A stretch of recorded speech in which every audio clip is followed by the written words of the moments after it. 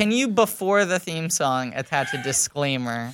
Hi, guys. I'll do it now. Hi, guys. This is producer Ben. If Griffin and David are listening, I just want to apologize. If Griffin, I'm David, or Dana are listening, I'm sorry for my behavior and for being late. I am a saucy boy. And I also apologize to Rachel because she had to produce the first. And sorry, producer Rachel. Blank check with Griffin and David. Blank check with Griffin and David. Don't know what to say or to expect. All you need to know is that the name of the show is Blank Check. I'm Nathaniel of the Yengeese, Hawkeye, adopted son of Chingachgook of the Mohican people. Let the children of the dead Monroe and the Yengeese officer go free. This belt, which is the record of the days of my father's podcast, speaks for my truth. Okay, good job. Thank you. Sorry. It's my favorite scene. That's your favorite scene? That whole scene. The whole language scene.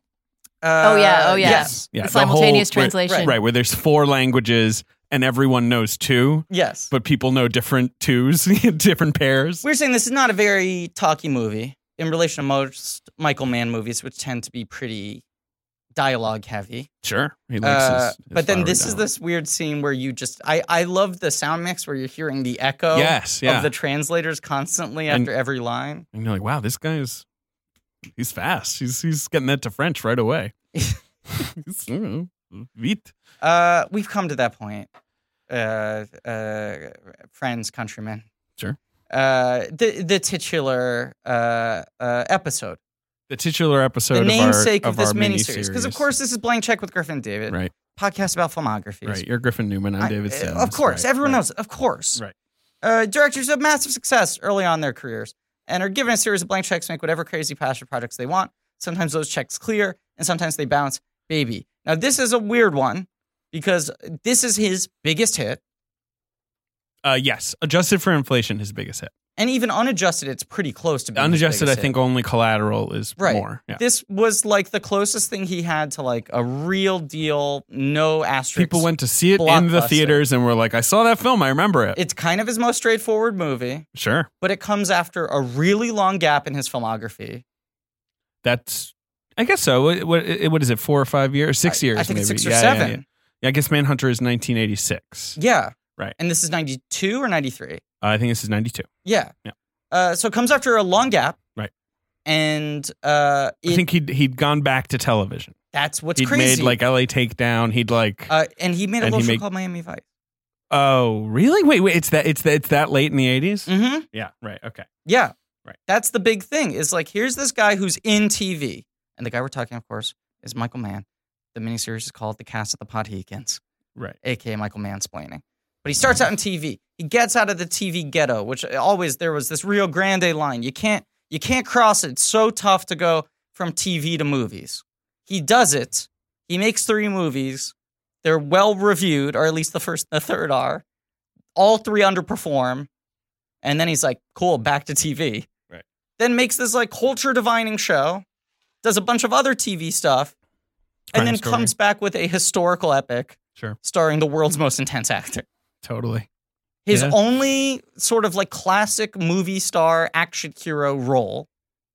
Here's a question You about can that. tell, How totally tell. how big was Daniel? What was Daniel Day-Lewis to the public at that point? I mean, obviously he'd been in My Beautiful Laundrette, but was he like an arty British guy? He's He'd won won the his Oscar. Oscar. This is his He's- first movie right. after winning the My Oscar. Left Foot. Okay. This is his immediate My Left Foot follow-up. I mean, immediate being 3 years later, but Right. he didn't do a lot. Yeah, he took Right. his time. did Oh. someone just... Hi, oh Ben. my God, what a twist. Standing outside our window. Glad he's alive. Let's clarify. Not in the studio, No. because who's manning the ones and zeros, of course, is producer Rachel. Rachel. Because Ben didn't show, but Ben- now he's shown. Didn't show. And let's check the old clock. Clockaroo, 48 minutes late. 49. It just hit 49, and he's flashed double peace signs Uh-huh. while wearing a Dana. jacket around his... We have this very professional podcast on our We have a podcast. We are very, in shambles today. very professional podcast. And of course, our guest who spoke before she was introduced, which is exactly what we want on this show, is the great Dana Stevens. Hello. Hi, Dana. Thanks for coming. Thank you. Thank you for being here as a witness to the cast of the Podhekins. Yes, he had said that he hated being in period stuff. And then Obviously, he'd done like Room with a View. He's so good in Right. Room with a View, playing like a total prig. is you Age know? of Innocence after this? Yeah, Age of Innocence Okay. is the next year. And he's done But that's with Marty. right. Unbearable Lightness of Being is like him doing a more That's sort of 88. modern thing. But that's period, and that's a Tony. Right. It's a more recent period. Whoa. Oh, Lemonade All good. Down? All Lemonade good. Down? Lemonade Up.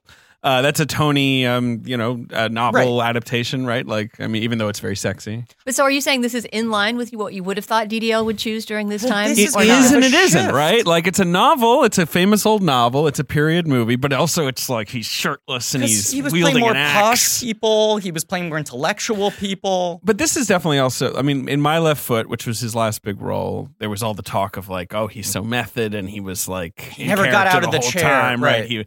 And this too, it's like, oh, he went and he lived in the woods and, he became one with nature, right? Right. Like the myth of Daniel Day-Lewis is happening right now. But it is in service of a more conventional movie star role, you know? I mean, you can tell how intense he is in this movie, but it's also the kind of role that like Mel Gibson could have done a shallow Totally. version of, you know? He could have just done a surface version of this guy walking in here. Uh-huh. Really? Are you? Uh-huh. I don't know if you're late. And I don't know if. Hi, Hi. Hey, Dana. Hi, good to meet you. Dana. Nice to meet you. Pleasure. I love your shows. Oh, thank you. Don't trip on my thing. Rachel, do you want to just? We got Hey, Ben, how are you? I'm bad. Uh-huh. Are those your 3 vitamins in front of your computer? They're vitamins to keep me alive. Cool. Anyway, sorry I was late. I had a night. We could get into it. Probably shouldn't. Nope. Nope. Let's not do Let's that. talk about the movie. Last of the Mohicans. Sure. Can I just say, Dana, very excited to have you on the show. Yeah. Long Very overdue. happy to be here. A thing we like doing on this show is like completing groups, especially with like other movie podcasts. You know, we want like the full crossover. So you write for Slate, you host or one of the hosts on the Pop Culture Gab Fest, but you have a new podcast too. And here's what I like about it: new podcast, but now retroactively we finish the group. Which group? Flashback. Oh, that's right, because you're we've had Cam co-host. on this show. We've had right. Cam on the Yes, show. that's So right. Done. So yes, Cam Collins, who's the critic for Vanity Fair, That's and right. I have just started a new podcast on Slate that's called Flashback, and it's an old movie podcast. So essentially, we're going to trade off, and each time one or the other of us Picks. will choose something from the golden Sure. early age of cinema, which we're defining as essentially 1895 Sure. through 1999. Oh, okay. All right. So I up was, until- I was like, up how until the golden turn are of we the talking? century. Okay, Yeah. all right. All right. Yeah. Because we want to have the freedom to jump around. So we've Sure. already talked about, we kicked off with talking about Gaslight, the Q-Core version Oh, from of course. 1944, With which Angela was great. Lansbury. Topical. And then, we're trying, exactly. Forever We're- topical. We're trying to Forever. choose stuff that has some hold on the present day for whatever reason. And then Right. we talked about Wanda, which was fantastic, the Barbara Loden movie Yes. from 1970, I Yes. believe. And the next choice, what did we do after that? Oh, we talked about 3 Days of the Condor, which was super fun. I love that movie. And I feel like that's a director that you guys should do. Pakula? Is it Pakula? Wait, who directed? No, Three Days of it's, the Condor? Fuck. Wait. Is Condor. it Pollock or? Yes, it's Sidney Yes, It's Pollack. Pollock. Okay. Yeah. Oh, I thought I it was would- McGee. I would love to do Pollock. He's Ben's very amused with himself. he's got a very robust filmography. Right? Like he made a lot of movies. I mean, a lot of movies. But I mean, he made like, yeah, he worked in every genre. He was one of those like, let me make a period epic, or like let me make a western. Let That me make seems a- suitable yeah. to Blank Check. No, No, that's what we often like Ang Lee, someone we Right. did like he's like worked in any genre. Like Yeah. we like people who hop around. But yeah, so every 2 weeks, if you want to Every 2 subscribe to weeks. Slate Okay. Plus, 2 weeks. yeah. And the first two episodes of that podcast are free, and after that, they're going to be for Slate Plus members only. But it's so cheap to join; you should join Slate Is it Plus. how much is Slate Plus? It's $35 a year for Oh, the that's first year. nothing. Yeah, it's like a dime a day. Can I just say sincerely, I kind of like that everyone's just adopting plus as the thing. Plus. I kind of like that people aren't coming up with crazy terminology, and it's just like if you pay for the thing, it's plus. The only thing that would annoy me though is if like you spent like 3 weeks brainstorming a name and you came out of it with like, I don't know, Blank Check Plus, like like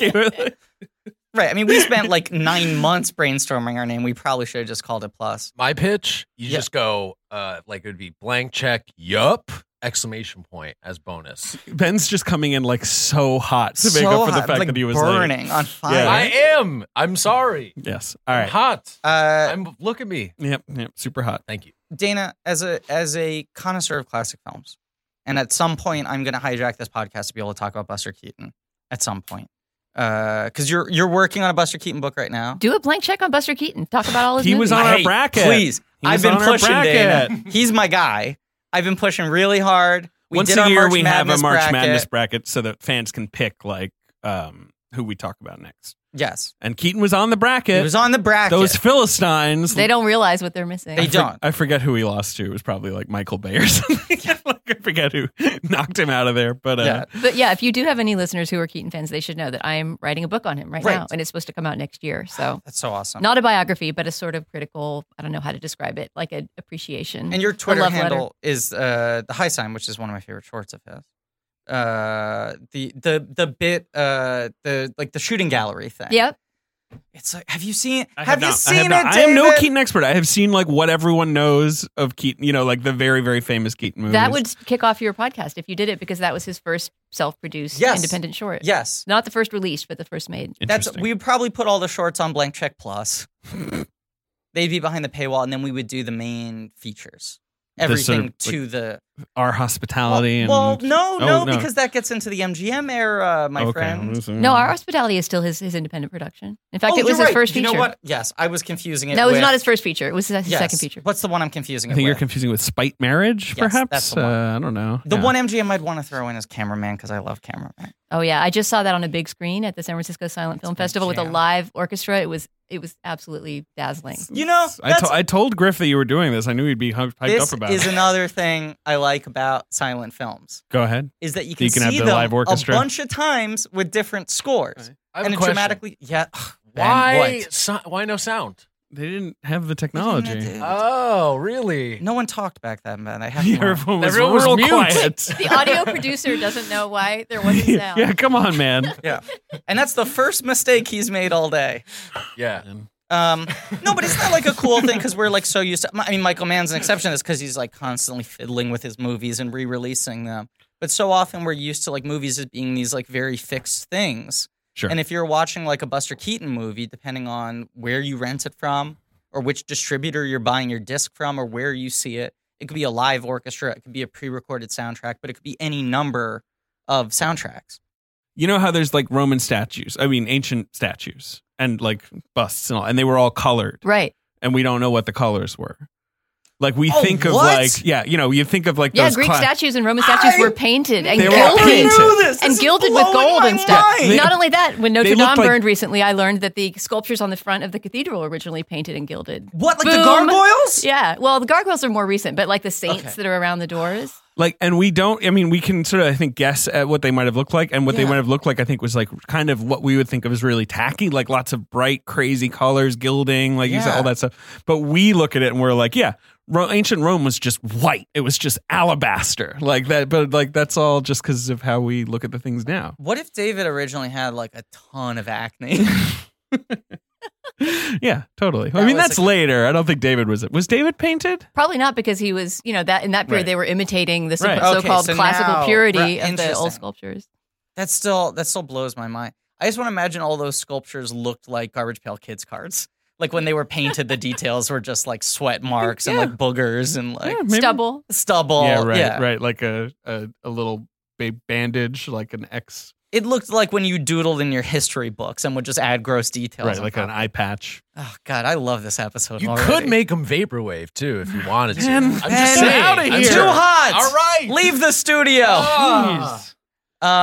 Well, okay, so we'll go. I'm sure we'll touch on Buster Keaton again. I just wanted to stump a little bit here because I want to sell our listeners on the idea of him being an interesting guy to cover. And I would so come back and Well, do he's any one of movie the if he did first that. film auteurs, right? Yeah. I mean, right. He was like Kind yes. of inarguably. I mean, especially because like as like actor, writer, director, producer, everything. Editor. He edited Yes. his own movies too. Yes, and he is fascinating because by all accounts, he was this guy who was like, it's a living, like clock in, clock out. Well, just born to it. He was a Right. vaudeville guy. He Right. grew up as a child star, basically, in vaudeville, in Right. a very, very, very violent family act. Right. Like he didn't have any pretensions about it. It was just like, this is the job, this is the trade. Oh yeah, and he hated being called an artist or thought of as an artist. In and he any was way. like exacting about doing things correctly, much like Michael Mann. Much like Griffin Newman. Much like Griffin Mann. Yeah, he rules. He's the number one guy. Sure. I hope your listeners enjoyed this hefty sidebar on Buster I Keaton. hope Oh, so, too. this is nothing compared to the This sideboards is they get just served up filibustering. sometimes. But here's a question for you. Dana, have you seen any of the older versions of Last of the Mohicans? No, and I just We were saw, just talking about it. calling this up on Amazon, I saw Yeah. that there's a silent version. Yeah. And so since I'm deep in silent film Yeah. right now, I want to watch it. There's a 1920, I believe, German version. This has been made, this novel Yes. by James Fenimore Cooper has been made into so many movie and TV I versions. watched about half of the silent one last night Really, the Wallace Beery when one? I couldn't sleep. Yes. Classic you. Yep. So it wasn't a German, it's an American movie. That one's American. Well, and there- Wallace Beery is Natty Bumppo. He's Hawkeye. Wallace Beery is Magua. Yes. Weird. He's the Oh, of bad course, guy. he's This the is villain, early, right. He's the villain, right. It's not very good. Sure. And it's also one of those. What is it, like 70 minutes long or whatever, right? Like it's like a very abridged. Yeah, it's an hour 10, I think. Yeah. But it's also it's just like very kind of stagey and overwrought. Sure. But And brown face aplenty, I'm sure, right? yeah, Yeah, I mean, that stuff can be a little tough to yeah. just wave away with the old, well, it was the past. You Yeah. know, it's still hard to watch. It's also sometimes. like Yeah. one of the world's worst transfers I've ever seen. There's like What a were lot you of watching it on? Amazon, a company that's done a lot of wrong things, but they company with many mistakes. But they, Amazon can be a bit of a repository for just like public domain, like sort of like sloppy work, and so it like looks like a digitized VHS, and the intertitles are done in like Comic Sans, like they're literally just like typed on a black screen. But it's not great. But this is we were saying he wrote 5 of these books over the course of several decades, and this was kind of like his Tarzan. This was like his like money character, Hawkeye. Yeah, right? and This was Machine his Gun. like big franchise, and much like Tarzan, it falls into that category of like, what if there was like a white guy who kind of represented all the qualities of the indigenous people, but was white for us? Yeah, I was thinking about that with this character, and you've read the novel, right? Mhm. You've read. I have read you read the a first couple one. of I read these? it in. No, I read The Last of the Mohicans in Okay. college. Wow. In an early American literature class where we were reading like Hawthorne, Melville. Yeah. I can't name your 19th century American authors. And my professor, Tucker Max. yeah, right, totally. He's part of the Hudson sort of school too, right? Sure. Yeah. Um, like kind of functioning with also the artists, the painters. I think so. You're And too you're hot, coming Ben. in so hot. Too hot. I know stuff. Cooperstown, as I was love remarking to you Natty. guys, I'm a Natty is boy. named after his dad, Cooperstown, New York. I Yeah. almost knocked over the lemonade again. It's going over there now. This podcast. But my professor was obsessed with him and was really trying to sell us on the book. When I remember in the lectures where he's like, "Don't you see? You know that thing where your professor knows that the whole class is kind of like."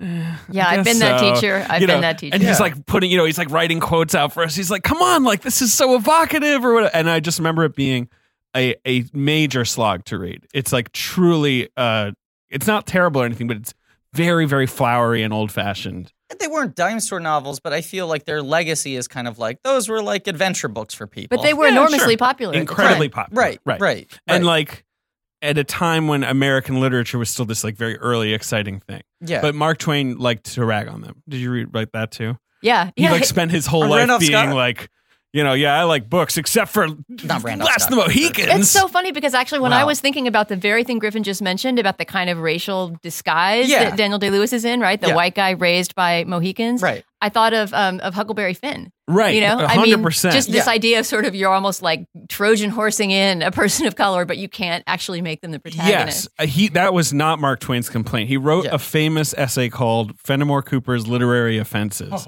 Basically like a beef track, Yeah. like where he was saying like, I want to find in one place in Deerslayer, in the restricted space of 2/3 of a page, Cooper has scored 114 offenses against literary art out of a possible 115.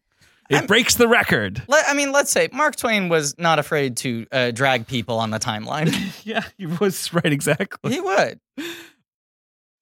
Amplify your career through training and development solutions specifically designed for federal government professionals. From courses to help you attain or retain certification, to individualized coaching services, to programs that hone your leadership skills and business acumen, Management Concepts optimizes your professional development. Online, in person, individually, or groups, it's training that's measurably better. Learn more at managementconcepts.com. That's managementconcepts.com. If you own a vehicle with less than 200,000 miles and have an auto warranty about to expire or no warranty coverage at all, listen up. CarShield has a low-cost month-to-month vehicle protection plan that covers more parts than ever. Visit carshield.com/audio to find out how you could pay almost nothing for covered auto repairs. Drivers who activate this vehicle protection today will also receive free roadside assistance, free towing, and car rental options at no additional cost. Get your free quote today at carshield.com/audio. That's carshield.com/audio. There's The Last Samurai. There's the film The Last Samurai, right? Years after this That's one. the other weird thing is this is a film last about X. the last person representing this group. It's a white person who No, but comes in and this does it movie, better. that's not true. I know it's Right. not true, but it is still a little bit. What's Found been, it. what did he find? Phone, I think. Too hot. Enough. Basta. All right. Right. And so I was worried in The Last Samurai, Tom Yeah. Cruise is kind of the last samurai. And I remember the first time I saw this movie, I was worried, like, is like Daniel Day-Lewis the last of the Mohicans? But Well, I mean, the they're title. very clear, like, no, he's not. No, he's, I mean, his- Russell Means, who we will get to. yeah. It was Russell the last Means of is the always like, Mohicans. where's my white son? He always makes sure to qualify it. Yeah. If Have you I seen my remember white right, son? Chingachgook is not his father in the book, right? It's like his adoptive brother. Yeah, let me and Uncas is sort of a different character from what I remember. Chingachgook is his brother. For some reason, the relationship is qualified differently. Because they got Russell Means, who's old enough to be Daniel Day-Lewis's father. Yeah, right? and I Yeah. feel like audiences really, or at least they thought audiences really were drawn to the sort of like wise elder type character, right? Like, you know, they like that's sort of like gravitas of the chief or It's a couple of years after Dances with Wolves. So Right. it was occurring to me, although I would need more evidence to substantiate this, Sure. that there was something of a Native American craze going on in There- pop culture. there yeah, was. that's a good point. That's probably one reason that studios are like, yeah, go for it. And, Like and Last this of the was Mohicans. also kind of the first time period where they actually were casting Native Americans to play Native 100%, American roles. right? Like Because- post Dancing with the Wolves. I mean, people give Dances with Dances with Wolves Wolves. credit for that, where they're like, this is the first time they didn't just like put Anthony Quinn in like Yeah, grease or paint. maybe cast like a Mexican actor or right, like a lot Spanish of that. actor. Right. I mean, that's like famously the proud Native American with the single tear at the Sure. recycling ad Right. was Italian. Like it was always just like Is that Chief Dan George? Am I wrong? I think There was a so. guy You're named right. I Chief believe- Dan I George believe who you're was right. sort of your go-to Right. Indian, and it turned out he was like a Jewish guy from Brooklyn. right. And Sasheen Littlefeather was the same thing, right? Wasn't she? Right. Yeah. Like all your representatives were always just like, here's someone who's quote unquote. Sasheen was not. Am I actually- wrong about this? Am I slandering Sasheen Littlefeather? Let me find out. I got her mom was of French, German, and Dutch descent. Her father, it's one of those, you know, this thing. Her father was Native American. Okay. He was an Apache.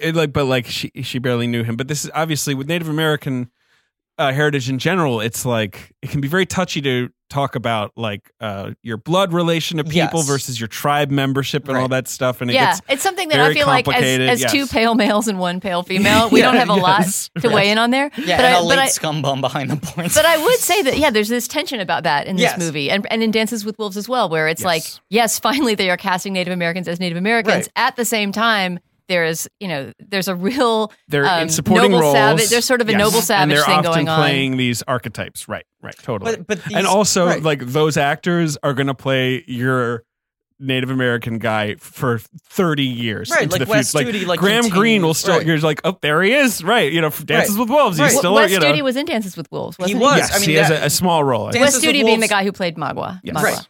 But Dances with Wolves kind of launches both of them. And Wes Studi has this great career, but then it's like, I think of Wes Studi as the only Native American actor who like led really a sustained. movie. yes, You know, like Geronimo, that like he's like on the poster. right. Even Hostiles, he was on the poster. Above Like, the he's title. above the title. Right. He's one of the few where he's not playing the supporting role. It's all wise or all Yes. tough or all. I went down a 90s Western rabbit hole last night because I was trying to trace the timeline of this sort of boom. Right, because with Dance with Wolves, it wasn't like, oh, you're making a Native American. It was like, you're making a Western. Those things are, no one makes Westerns. When they were anymore. making Right, it, people called it Kevin's Gate. And they were like, this is the greatest, most disastrous vanity project in a decade. It's going to bomb so hard. This guy's overreaching. Go back to the baseball field, Costner.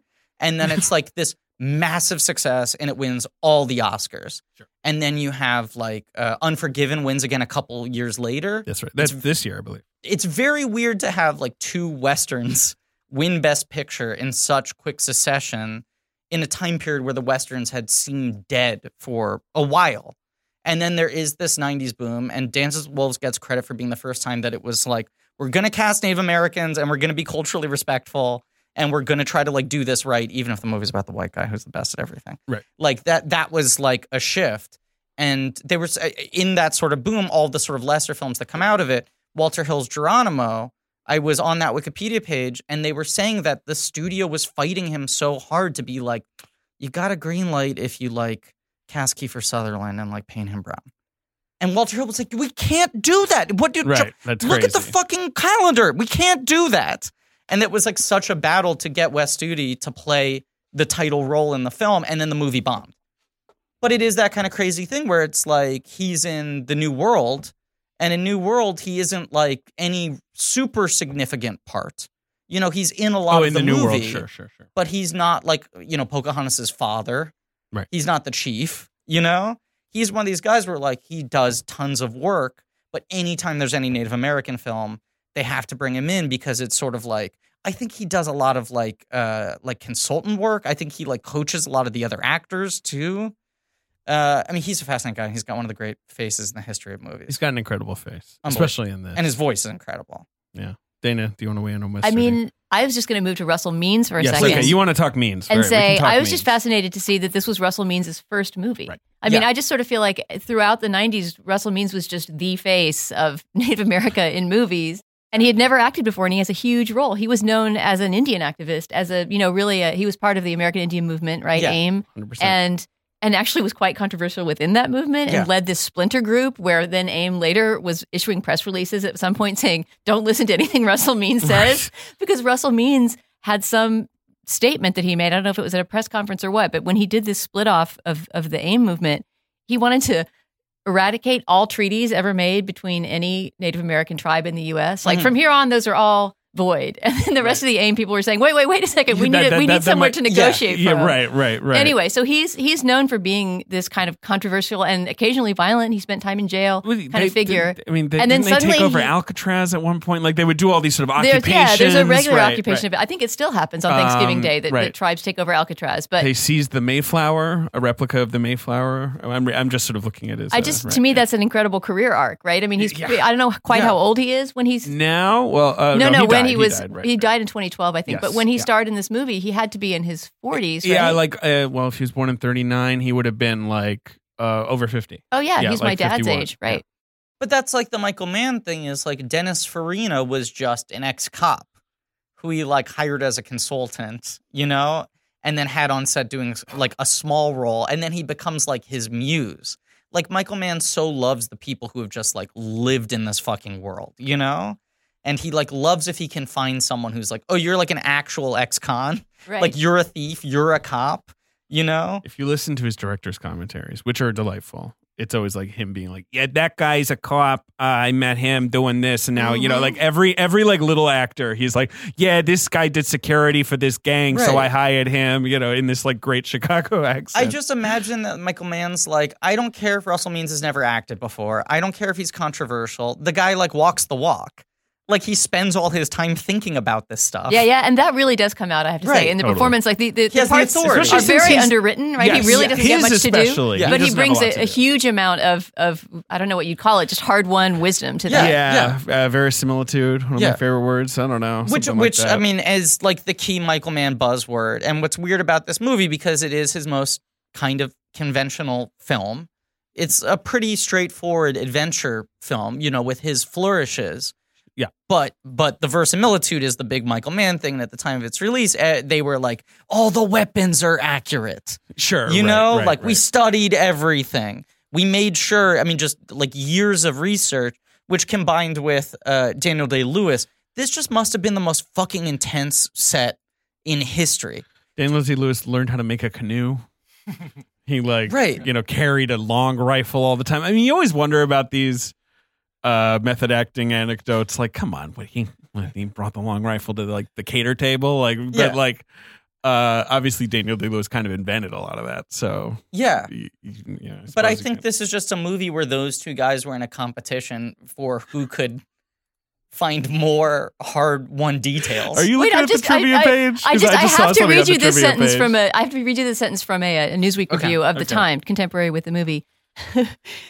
Mann and Day-Lewis searched for Hawkeye's character by spending a month in the forests of North Carolina, learning the skills and tools needed to survive in the 18th century wilderness. Just imagine that month. Was it just the two of them? Was it just like the two of them camping out with muskets? It just sounds so intense. Can you just imagine Michael Mann and Daniel Day-Lewis lying on rocks in the middle of the night? My dad was a grocer. And Daniel Day-Lewis is like, my father was poet laureate of Britain, which he was. Right. I just see them cleaning their long rifles as the craft table is being set up, somewhere in the distance. This is something I want to read. This is from the trivia page on IMDb. Yeah. Many long nights were filmed doing the siege scenes, the big siege of the fort.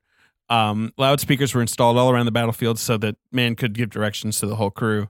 Right. And one night, after a long night, Michael Mann started yelling, "What's that orange light? Turn it off! Turn it off!" And the second AD was like, "It's the sun.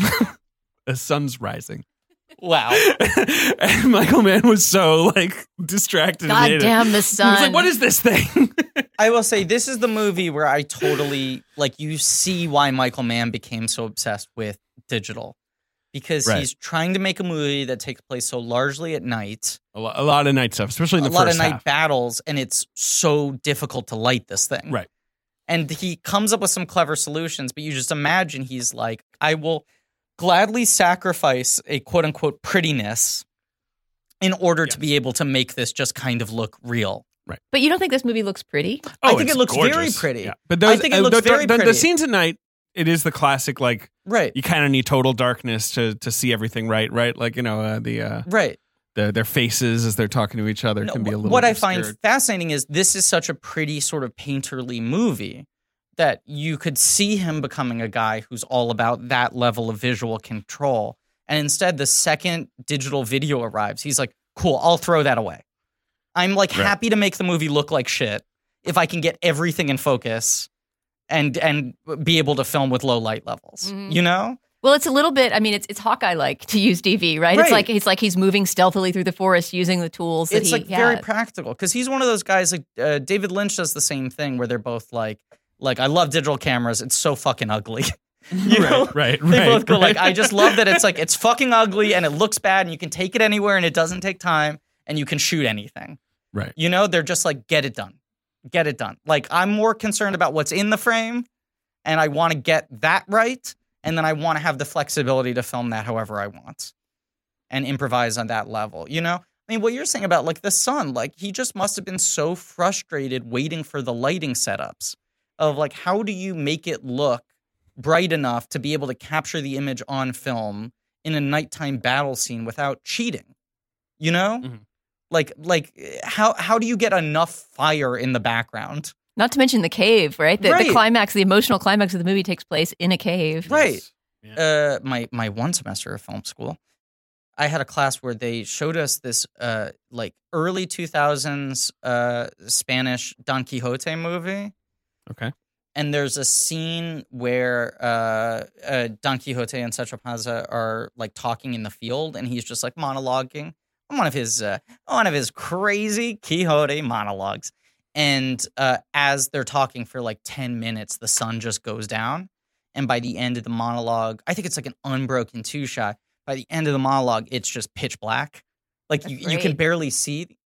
In this time period, when the sun went out, everything was just dark. Right, it's just completely dark. You just couldn't see.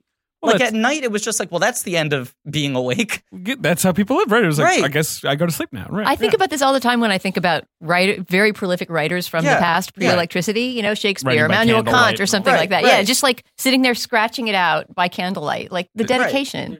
I feel like when we depict that act in like art, you know, or like, you know, movies or TV or whatever, it's like this romantic, like it's a close, like, you know, it's a tight shot of them hunched over with the lamp and the, you know, the candle and just scribbling. And the thing you don't think about is just like everything around them is just pitch black. Like the light is only in such a small contained space. And then once Right. they're The done experience writing- wouldn't have been like, the liquid lamplight pouring over me. It would have been shit. I can't see a goddamn thing. Right. And I need to finish Hamlet. Right, and when you like have to go to the bathroom, you're like, let me get this fucking candle, you know, and then you have to like go through the hallway. And I you're, like, really think about that. creaking floors, and your wife's like, please just come to bed. And you're like, I'm writing Romeo and Juliet. Anne Hathaway, his wife. His wife Anne Hathaway, Although I don't think Catwoman. they interacted a lot. Yes, Tom Hardy and Anne Hathaway have both made historical appearances in They this have podcast. in this yes, podcast. yeah. Of course, Natty Bumppo, as you say, is actually the name of the character. Natty Bumppo was the name of the hero of all the Leather Stocking Tales, but it's changed for the movie yes. to the much more Nathaniel Poe. 90s friendly romantic name Nathaniel Poe, which Yes. I think is a loss. I mean, who doesn't love Yeah. the name Natty Bumppo? Natty Just like, Bumppo is what's up? great. I'm Natty Bumppo. Nathaniel with his Poe- long flowing locks. Isn't that the same name of Nick Cage and Con Air? It might, yeah, he's something Poe. Is it? And they have a Nathaniel? similar hairstyle. The They two do of have them. a similar hairstyle. That's what's weird about this movie. Is like Cameron Poe Cameron is Poe. his name in Con Air. I just feel like the whole way Daniel Day-Lewis is framed in this movie is like you can tell how much like intensity he's putting into it and how much research he put into it. But it's also like this is his one kind of beefcake performance. Yeah, where You he's know? like shirtless and running. And like you say, like Mel Gibson could have done this, or Kevin Costner. Right, and the like, fact that the name film is a kind of 90s marquee painterly idol. means that like he kind of always looks like Legends of the Folly, you know? Right. He's like lit beautifully and Well, his like, hair is just it's like the draping cover. over his He face. and Madeline Stowe both could be on the cover of a Bodice Ripper Oh, paperback, man. Yes, right? Yes. Absolutely. Yes. Madeline Stowe, is a very good fit. Right, and his for this role. is mostly action. Like it's not even just like, oh, it's largely a physical performance. His role is largely him running. That's why I was thinking. I mean, to the extent that his character development, all the Yeah. work he did, you know, imagining with camping out with Michael Mann in North Sure. Carolina, etc. The place you see it is in his run. It's like Yes. his Right. run is so expressive. And his neck is like jutting out. Like he's sort of hunched over, you know? Like he just looks like he's a weapon, you know? Sure. He's always been a good actor physically in terms of like not being afraid of how he might look on screen as well. Like There's a- he's very good yeah, at like there's just a real lack of screening editing, and like making funny faces and all Well, that. that's I mean, yeah. with his looks, he's got some wiggle room there. Yeah, he's got Right. a lot of wiggle room. But that's this thing he said where he said that like early in his career he really resented his face. Sure. Because he was like, I had this like nose that and like this profile that was well suited for like these very kind of austere like dramas of manners, and that he like wanted to break out of that. But he's got such a great face. The He's best. like got an incredible face. The best, but he like I But- think he viewed it as an impediment that he looked so much like a classical leading man.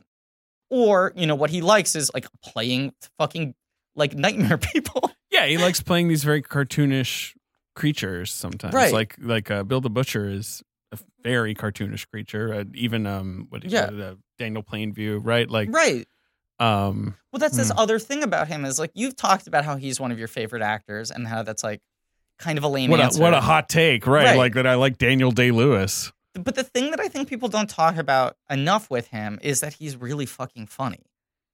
Dan is so funny. Ben is close friends with. Ben has this bit where he's friends with Daniel Day-Lewis. He calls him Dan Lewis. I because they're mean, on such I good just know him as terms. Dan.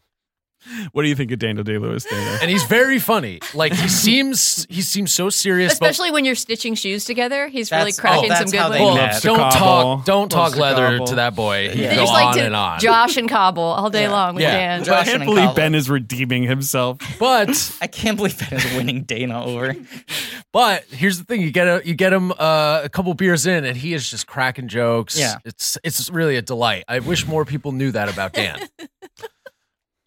He's so proud of himself. He Right. leaned That's enough out of from you. Back behind to the your Yep, computer. I stopped. I Yeah, stopped. Biggest shit-eating grin. Dana, do you have a hot Daniel Day-Lewis take, or do you just? I mean, all I can say is that every time I see him now, I'm just so sad that if he's really done. me too. And he seems like the kind of guy who might be really done. I mean, yes, he's famous for his sort of lack of vanity as an actor, right? As you were saying, he doesn't Right. even Yeah. like being like the handsome, godlike profile 100%, that he right. has.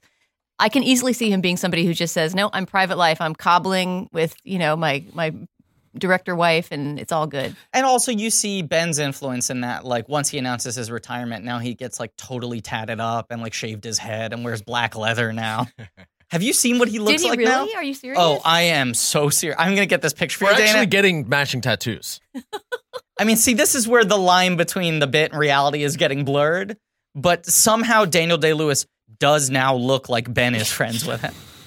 Ben's actually late because of him, but he's just being modest about it. Yeah. he looks like someone who works at like a bike store now. You know what I mean? Like like where he's like, yeah, let me grab that, and sort of like lifts it up. And Oh he's my God, got, can you imagine if he'd played a bike messenger? He should. my God. Premium Rush What if with he had Daniel done Day-Lewis. Premium Oh, Rush? yes. But that's the thing. Like, it feels like he's like pointedly trying to sort of like burn down the house now, and just be like, I'm like fully putting to rest the classical Daniel Day-Lewis sort of austere image. Right. God, I got. While you're searching, can I tell my favorite story about Please, him? please. You guys know that while performing Hamlet on stage, he once broke down and couldn't go on, and the show had to end Right. because he started kind of mourning his own father and freaking out on Yeah. stage when he talked to the ghost. He would see the ghost and like start sobbing. Right. I've read that story. The story of it is incredible, and that was very early in his career. I mean, he may not have even done a movie yet. He was basically a stage actor. This Yeah. was, I think he had started doing films, and it was his return to stage, and he, in the middle of the performance, said, "I'm sorry, I can't do this," and then never has done stage. He hasn't done stage since, which is crazy because I assume he's probably a fairly arresting presence on stage. I would just hazard to guess. Wow! But- Imagine being one of the people who got Who to like see him. saw him like do Hamlet or whatever.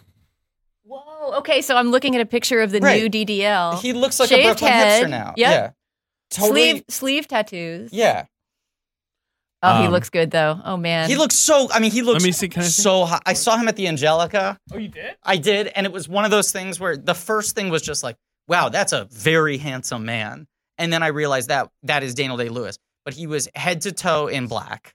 He was what wearing movie like, was he seeing? fuck. I was trying to figure it out at the time. I need to search my tweet history to see. But he was in 'cause the lobby. He was walking past the ticket taker. I was in the lobby enjoying a cafe, and he was Oh, all black, tight black jeans, black t-shirt, black leather By jacket, himself? black beanie. I think he was with Rebecca Miller and full tatted sleeves. He looked. what like was a he seeing? fucking Do you star. think? Okay, that's what I'm gonna figure. out. Amazing Grace. But how recently was this? This was like a year ago. Okay. This was like right after Phantom Thread when it was like such a big thing. He was of, probably like, seeing the Emoji Movie, Yeah. Right.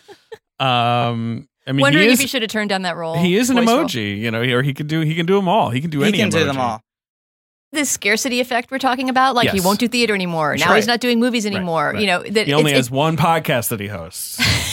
Yeah, no, go on. Sorry, I'm sorry. No, it Well, just it's the makes Game him. of Thrones talk back, which means it's about to end. Right. Okay, wait. Don't do the spinoffs. Just saw Daniel Day-Lewis walking the Angelica dressed entirely in black denim. It was denim. It wasn't leather. This is April 7th, 2008. I'm going to go to the box office. Sorry to interrupt. I'm going to figure this out. All right.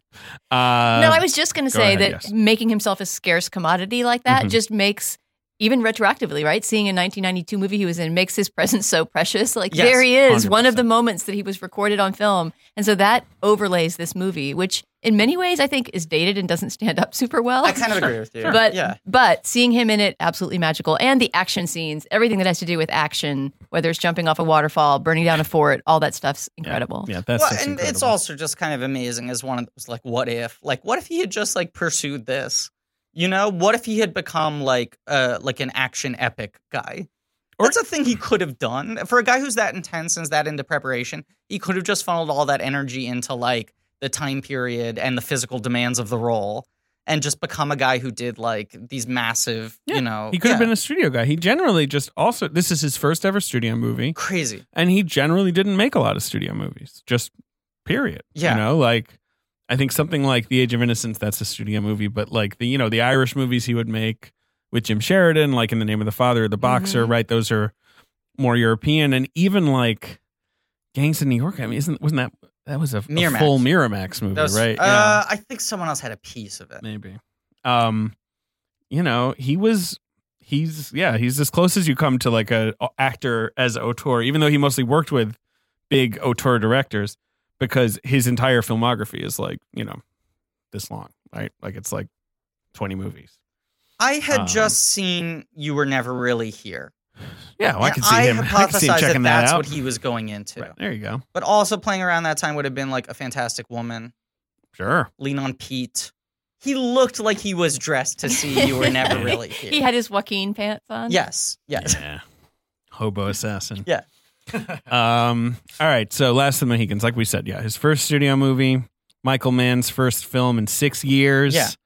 Yeah. He is more adapting the 1936 film. That's he the said. weird thing is it's like this is The, him Randolph making Scott a movie. movie because of how much he liked this other movie when he was a kid. Right. Like this movie in its weird way is kind of like Peter Jackson's King Kong, where it's like, here's this movie that had this big impression on me when I was a child, and now I'm going to make the movie that's in my mind, like how I viewed it when I was little. And that movie, I think, is the one that makes the change to have Hawkeye be this more like straightforward romantic lead type. And that's what that movie's credited. There's in no the romance in the book, no? I don't know. No. Yeah. In the book, also, which is in the book, another has thing. he they- already joined S.H.I.E.L.D. at this point, or is it all set before? in the book, Cora Monroe is like supposed to have some kind of African descent. Like there's Interesting. she's the sort of the classic, like, quote unquote dark lady. Right.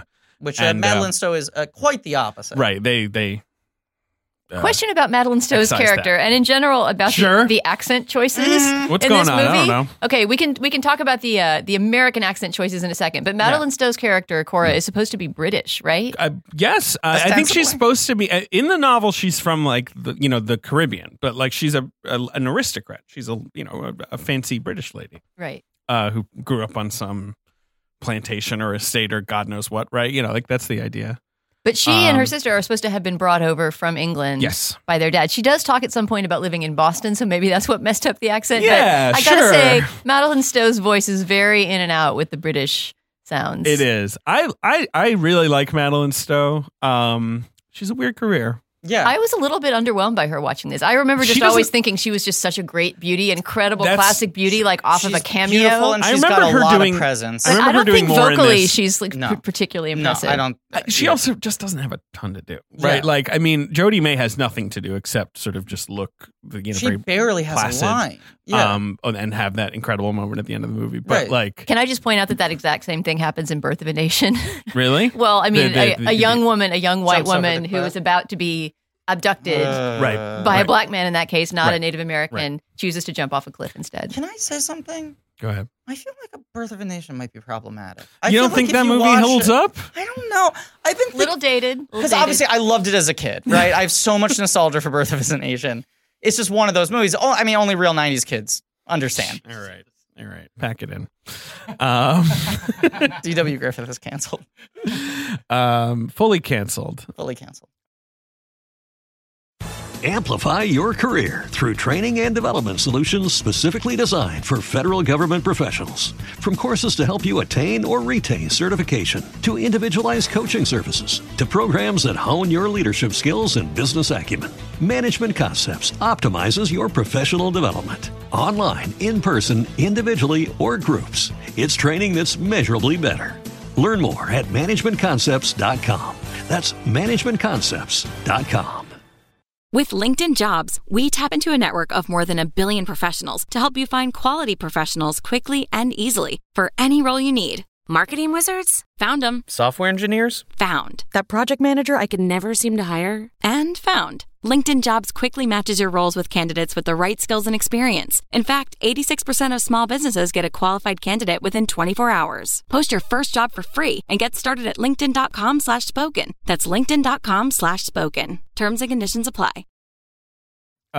Yes, I agree with you that she is more striking in this movie to look at than she is giving a textured, dimensional But it's also performance. true she's not given a ton to do. She's not given a ton to do. And as she has was to the fall case in love in- with Hawkeye like that immediately. Yeah. I mean, the falling in love, you only believe it really because of Daniel Day-Lewis. And the music. Ultimately, right? I would argue. The music as well. All right, but do you find the music to be smiting the viewer over the head in a 90s style? That It's heavy-handed. It's a little oppressive. it's a great theme. I mean, it's a wonderful, incredible. hummable It's very, theme. it's a very, But he it's does sort not of earwormy. skimp on laying it on. No. No. I was Googling and I can't believe I couldn't find anyone else putting this together, but this theme is totally plagiarized.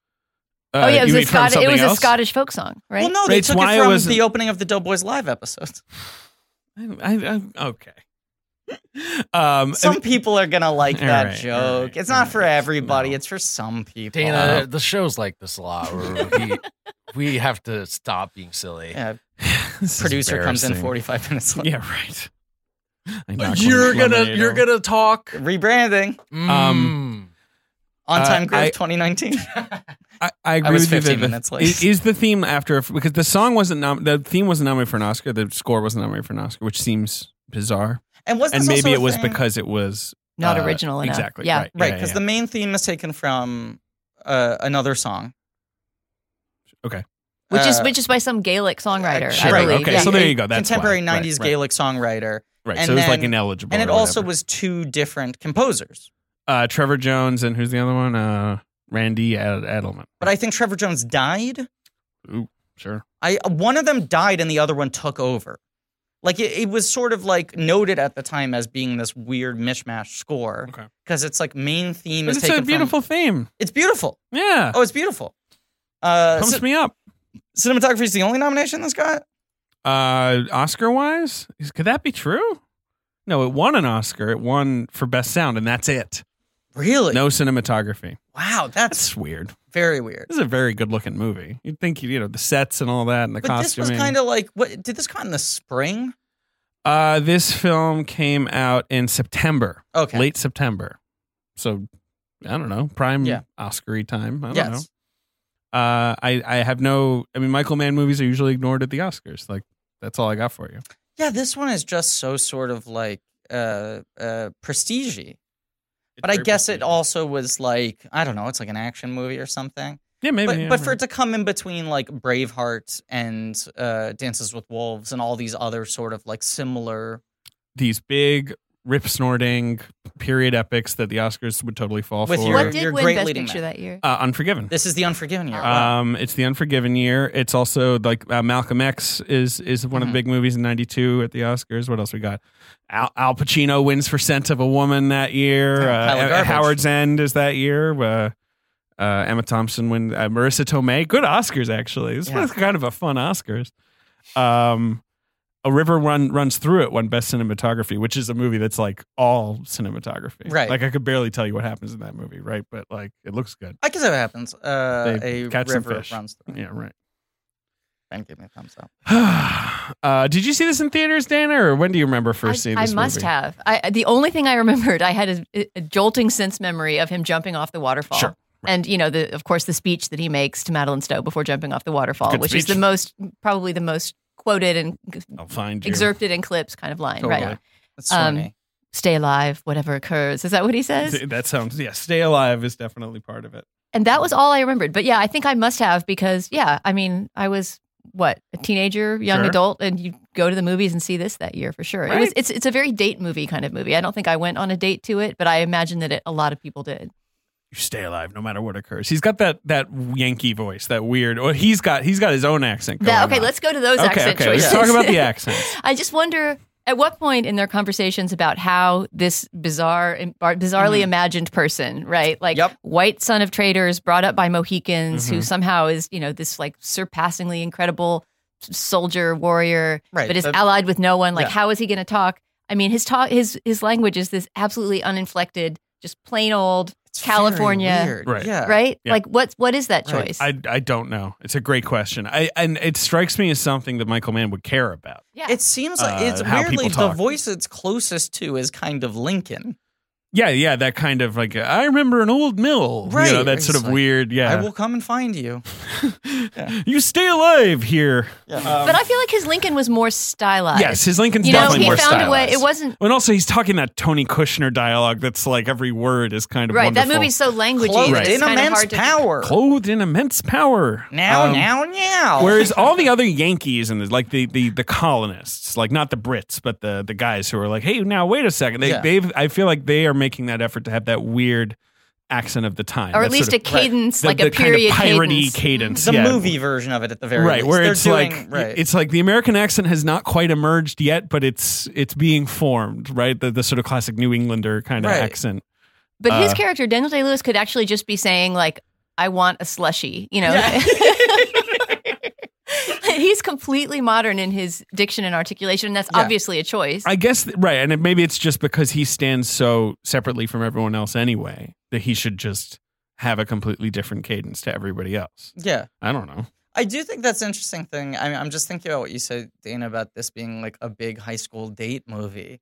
I do feel like this used to be the thing of like, oh, you're like a teenager now, you're going on dates. You have to take them to like a serious movie. Right. It's like Far and Away, Legends of the Fall, all those early 90s movies with marquee idols we know like Tom Cruise and Brad Pitt. But their hair's longer. Yeah. They've got a freaking, bolo tie or something's going on, right? And a rough neck ruff of some sort. and it's going to be long and like it's going to be These about some movies were, period like, of history and it's big going to make commercial some plays. yeah, totally. And they'd like play in malls, and teenagers would be like, "Well, I want to look sophisticated. Yeah, right. Let's go. I see gotta go." Legends Like of this the is like Fall, right. mainstream sophistication. Mm-hmm. Yeah, and there was like enough action in it, enough like badass moments, enough romance, that it, Especially like- in this one. Yeah, It is kind of a good mix of of the kind of chick movie love affair and the action scenes And like swoony guys and pretty ladies and warriors, and it's great. I love Yeah. it. Guy's heart gets cut out. I do love like the thing that I was most taken by in this movie is that the quote unquote love scene is just Madeleine Stowe breathing. Sure.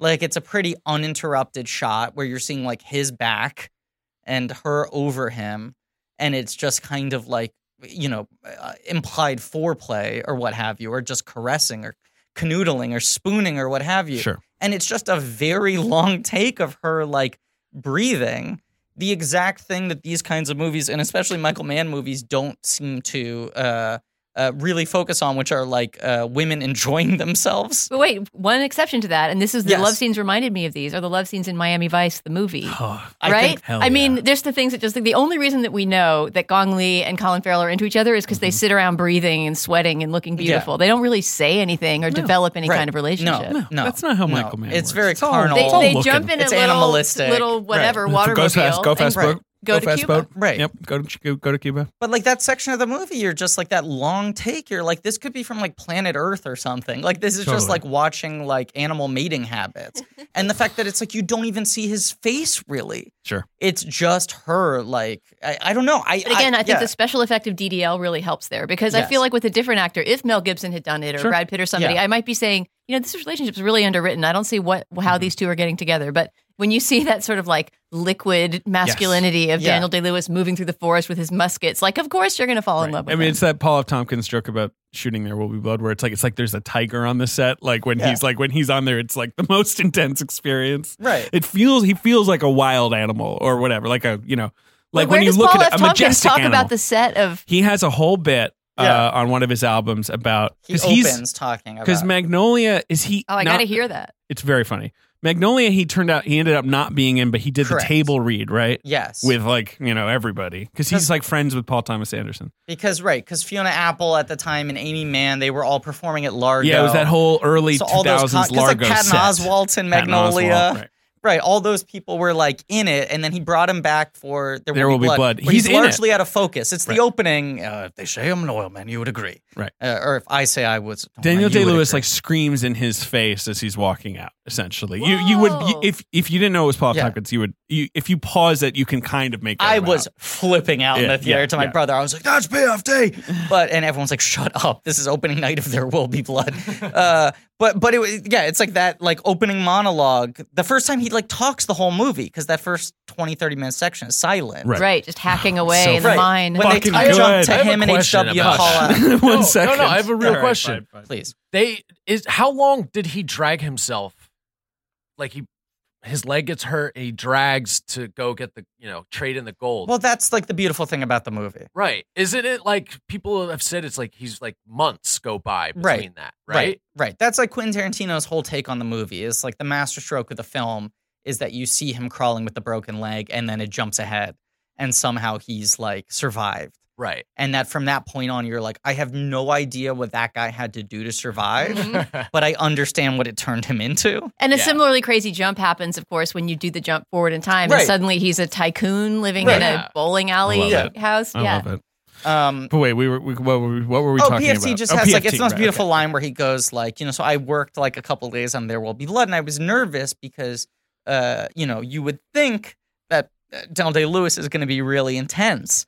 But what I was surprised to find out when I showed up on set was that he is actually the most intense person who has ever existed. That guy is gotta hear this so bit. It's fucking intense. very funny. And he calls him a live tiger. He's like, it's like there's an animal on this stage. That's the big difference. And, Costner or Gibson or any of these guys could have done this role well, but it would have been a lot more about the movie star image and those guys knowing their angles Right. and their persona. You think about the like Costner thing of like, I'm not really going to do the Robin Hood accent. I'm Kevin Costner. Right. I'm going to do it when I feel like it.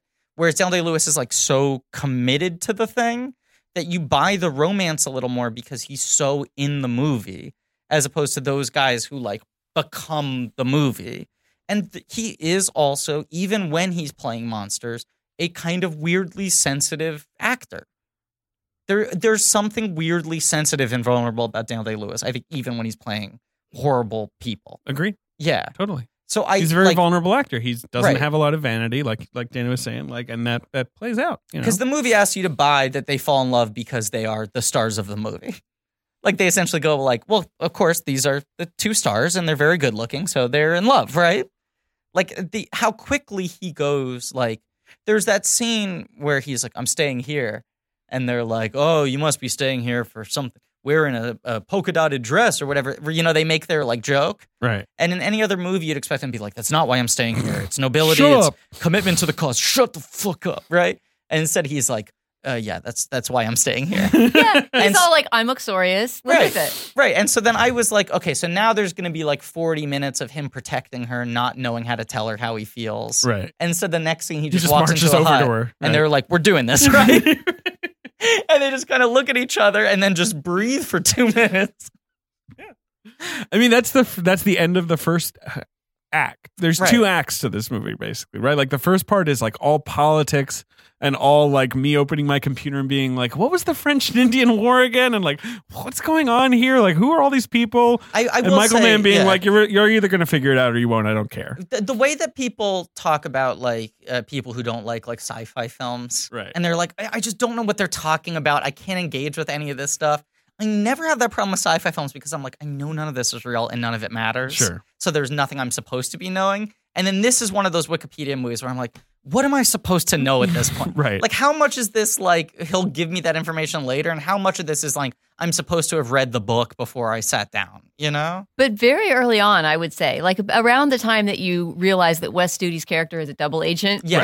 right? Is you just kind of don't care anymore because you're just riding the kind of currents of suspense and That's feeling. what I do. I just sort of, even I, who am like more of a history nerd than you, I think, Yeah. Griffin, like Oh, I sort definitely. of give myself over to, I'm like, look, there's English and there's French. Yeah. And I guess there's American. There's a million different native tribes that are sort of being played off each other by the you know, colonial powers and whatever. And it helps keep We'll figure it out. When you say it that way, that helps keep this from being a really retro kind of cowboys and Indians movie, Right. in that there's No all one these is good in conflicting this forces, movie. right? Totally. It's Indians versus Indians, and then like white people trying to manipulate those native The white groups. people are bad in this movie. The English are bad. The French are bad. They're bad in kind of different ways. Like We haven't even talked about our friend who ends up roasted and then shot on the, Oh, boy. the scaffold. Can I throw out a hot take? That guy has a nasty exit. Considering that you think the movie's going to end with like, you know what, Cora will end up with this guy because he's going to turn Right, out to be right. like, look, you can't really stay in the wild. You've got to go back to civilization. And instead, it's like, no, he gets burnt up. What does he say to Daniel Day-Lewis when he's walking by? He has some incredible final. Oh, you mean when he's being like dragged away? Daniel Day-Lewis is like, I told you offer me. Right. And he's like something like point taken. He says something like duly noted as he's like walking to be burned alive. That makes me respect that character more because that requires some chill. He had some like an epic like I don't dirt off remember the what it shoulder. He says something like that. Yeah. It's a good exit for him. He's pretty boring until then, but then, I mean, that scene's great. I mean, he's needed in the movie, though, right? You've Yes. got to have the kind of the bad white guy being dragged along to kind of demonstrate that point of view throughout the 100%. movie. It also, I mean, it's their introduction is so funny because you open with like this super intense action sequence where you don't know what's going on, and then it turns out it's them hunting, right? Mhm. And then you go to like this very austere, like the two of them sitting under like a canopy, like drinking tea, or they're just like the middle of a field, like drinking tea, Right. and he's like very casually proposing marriage to her, and she's like, I don't know you, brah. Yeah, she's like, I didn't know. And he's like, just think about it. And she's like, okay. I'm a nice guy. Right. And she's like, fuck you. What are you talking about? This is basically that actor, Stephen Waddington, who plays Hayward. The only thing he'd done before this is the Derek Jarman movie, Edward II. Oh, really? Like, this is basically his first, like, mainstream role. But then you have like Danny Day going back to the house with Tara Kinney, and everyone's just sort of going like, dude, when are you gonna like get a girlfriend? Like, come on, like take it easy. And he's like, I have no interest. Right. I protect the factions. And this whole thing being established of just like the British and the French trying to win over the tribes, Right. but also offering no protection. Right. And there's this sort of the survival instincts of just like, why should we go fight your wars Right. when you're not promising that anyone's going to take care of our families, our homes, any of this? Right. It was like a proxy war. There was the 7 Years War in Europe. Right. And America was like one sort of dimension of that war. And all for the Hudson River. I mean, it's kind Hey, of, it's a nice river. well, you didn't take a swim in it? I swim in the Hudson River. Yeah, when? Upstate, not downstate. Yeah, what time of year? In the summer. Okay, I was going to say you should have done July. Dana, can you just get us back on track, please? Please. Well, what else? What else about this movie needs to be talked about that we haven't talked about? Waterfalls, canoes. Yeah, the second half. All right. Well, all right. Once the all second the act. You once said all the that it's table, 2 acts. Right. 2 acts, What's the right. second act? Because once the table is set, then the film does become this kind of dynamic of just like he's trying to keep her alive, and Yes, Wes Studi right. is trying to catch him. Like Wes Studi's there's a trying to catch basic him. sort of chase mechanic. If anyone that you can talks to track. Wes Studi, he's like, I'm totally going to kill everyone and Yeah. extinguish every last flame of their family. And can you remind He's me like of his hella emo in backstory? this The movie. scene where we get to Magua? hear, what's the reason that Magua has this huge thing out for the dad of the two hates girls? the gray He hairs. hates Colonel Monroe, who he calls gray hair, Yeah. specifically because that guy killed his family. I think like his whole family is gone. Yeah, The idea that there was some it's revenge. at one point he like the Huron were attacked by the Mohawks, and he was punished by Colonel Monroe for like drinking whiskey and like whipped and things like that. Like there's all this enmity, and by the time he gets back to his Huron tribe, his wife has like married someone else. That's the thing he sort of ends on. Which we're supposed to be like, oh, I'm sorry to hear that. And So this he's thing like, that- so I'm totally going to eat his heart Right. and kill all his children. And it's this thing that like it sort of gets called out where it's like he sort of got warped and converted partially by the Europeans. Well, right. In that big pivotal scene, that's Hawkeye's argument. Is He's like, kind of stuck in you're acting between like a two white zones person, now. And right? he's You're like acting like lost a his colonialist. family. Mm. He's adopted certain characteristics of the colonials, but he's still so protective of his own identity that he's just kind of like, fuck everything, fuck everyone, kill them all, Right. cut their hearts out.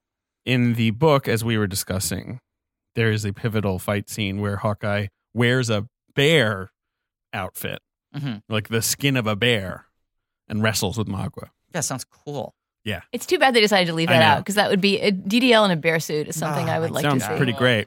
I mean, the classic here. There they are. It's in the cave. Oh, Wow. so it's an like- illustration from the original book. Yeah, it's Well, like and it just looks like a bear. Like it's like a Right. full. It's not like he's got a pelt cloaked over. I his believe it's shoulders. how Hawkeye like sneaks in. Like it's sort of his stealth God. suit. Yeah, it does just look like a bear. Here's the thing that I've been thinking about. Paul Thomas Anderson, when people were asking him, like, do you believe he's really going to retire? Like, what do you think about this? He was like, look, I'll say this. The guy is very lazy.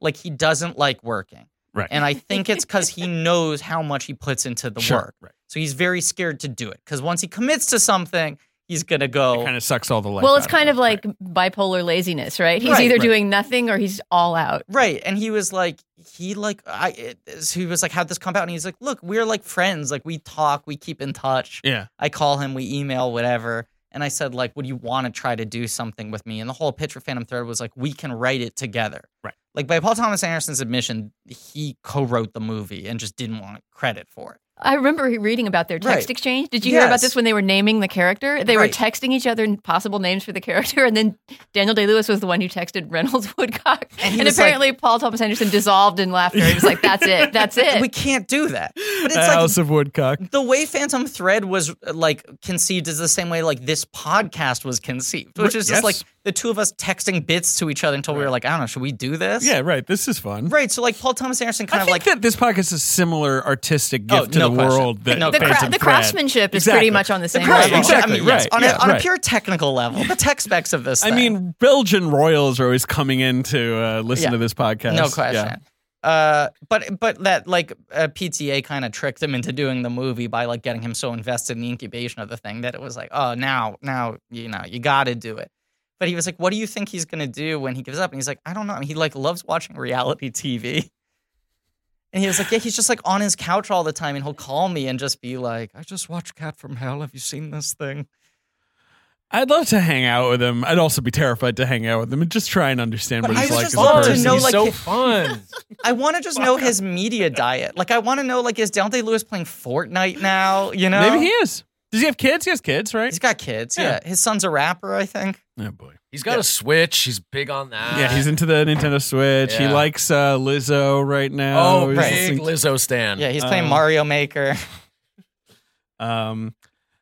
Yes. How did we get on this? You just wanted to talk about this. I just wonder what he does with his days now. I do too. Well, maybe he makes canoes because he learned how to make a canoe in this movie. Yeah, He loves jeweling. He's a mango He guy. probably does love jeweling. he probably does love Julie. How old is he? 62. He's 62. yeah, he's He looks so good. He looks great. I mean, he has so much of his life ahead to do interesting stuff. I know. God bless him. I just hope that one day, right, that he. I whatever. think he's gonna come Or back. maybe at he some point. texts Paul Thomas Anderson. He's like, you know what if we did a movie about, a guy who lived in the Arctic or something? I I don't know. Like he guess- has some insane idea. I mean, he's done 6 movies this millennium. He has Sure. done 6 films since 2000 Sure. in total. Right. Which is pretty low for someone of his stature. Yeah, 6. Right. And they're long gaps. I mean, there are a couple times where he did them close together. No, the not weird really. outlier is 9. 9's a weird movie. Because it feels weird that he does 9 that quickly after There Will Be Blood. And I also would argue that's like it shows. It's one of his worst performances. Yeah. And it's like the accent's bad. And you're just like, does he just need that much time? Like, I completely blocked out that movie. I made so 9. weird With that hated it. it's I Rob hated that Marshall. movie on It's not many a good levels. movie. It's a No. bad movie. And with Rob Marshall, like it would be like he's working with Scorsese again. He's working with Paul. Like it would always be Right. like he's working with this extremely like important director. And it was announced as Bardem right after Bardem had won the Oscar. Sure, right. And then Bardem dropped out and they were like, well, now they're not going to make it. Who could replace Bardem? And it was like, in a crazy turn of events, Daniel Day-Lewis is dropping into the film in active pre-production. Like he signed on like months before the film was starting production. And he's a guy who's like, I need 3 years in the woods and then I'll get back right. to He you. had to make 8.5 movies. And he made a movie where Sorry. he's like singing and dancing the whole time. And where he's like sort of doing an Italian accent. That must have been why he took it, right? It must have just been like, this is a lark and it's so different from anything I've never ever done a done. musical. I think so. Right. Yeah. All But that it's like stuff. so odd. And then he doesn't do anything until Lincoln. And he was like, I didn't want to do Lincoln. Spielberg had to like beat me down. And then Does he ever say he did want to do any of his movies? I think he wanted to do Gangs of New York. Although that was a bit his other big gap because that was after The Boxer. He was like, maybe I'm done. The Boxer That was the one Cobble. where he was like, maybe I'm retired. Right. Right. Yeah, right. That was a long gap. And Boxer was after like a couple years of like. He did The Crucible. After this movie, Right. he does Age of Innocence, In the Name of the Father, The Crucible, The Yeah. Boxer. Wow. And then that's his 90s. That's Then he DDL's goes 90s. and he makes some shoes. Then he makes some some shits. Right. And then 2000s is Gangs of New York. Then Jack and Rose. Right. Then There Will Be Blood. There Will Be Blood, 9, Lincoln. Lincoln, and Phantom Thread. It's quite a career. Yeah. So in the latter half of Last of Mohicans, I don't know, they're running around and stuff. I mean, it's it just really more becomes a action chase heavy. movie, It right? becomes a chase Right, movie. right. The politics go away after the scene It becomes where personal. the Englishman treats with the Frenchman, Yeah. which is a good scene. Where the Frenchman's like, "What can I say? I mean, sure, we can have peace, okay." Like that weird. Is that the translation scene? No, not the. No. Remember when the English colonel and the French colonel guy like have like a parlay over the siege? Right. Isn't that when Yes. Wes Studi kind of explains his backstory when they were like, so Yes. what's your deal? That's when after that, where the Frenchman's like, "Look, I made peace. I can't kill these guys anymore." Wes Studi's like, "This is why I hate the gray hair, Right. and this is what I'm going to do to him."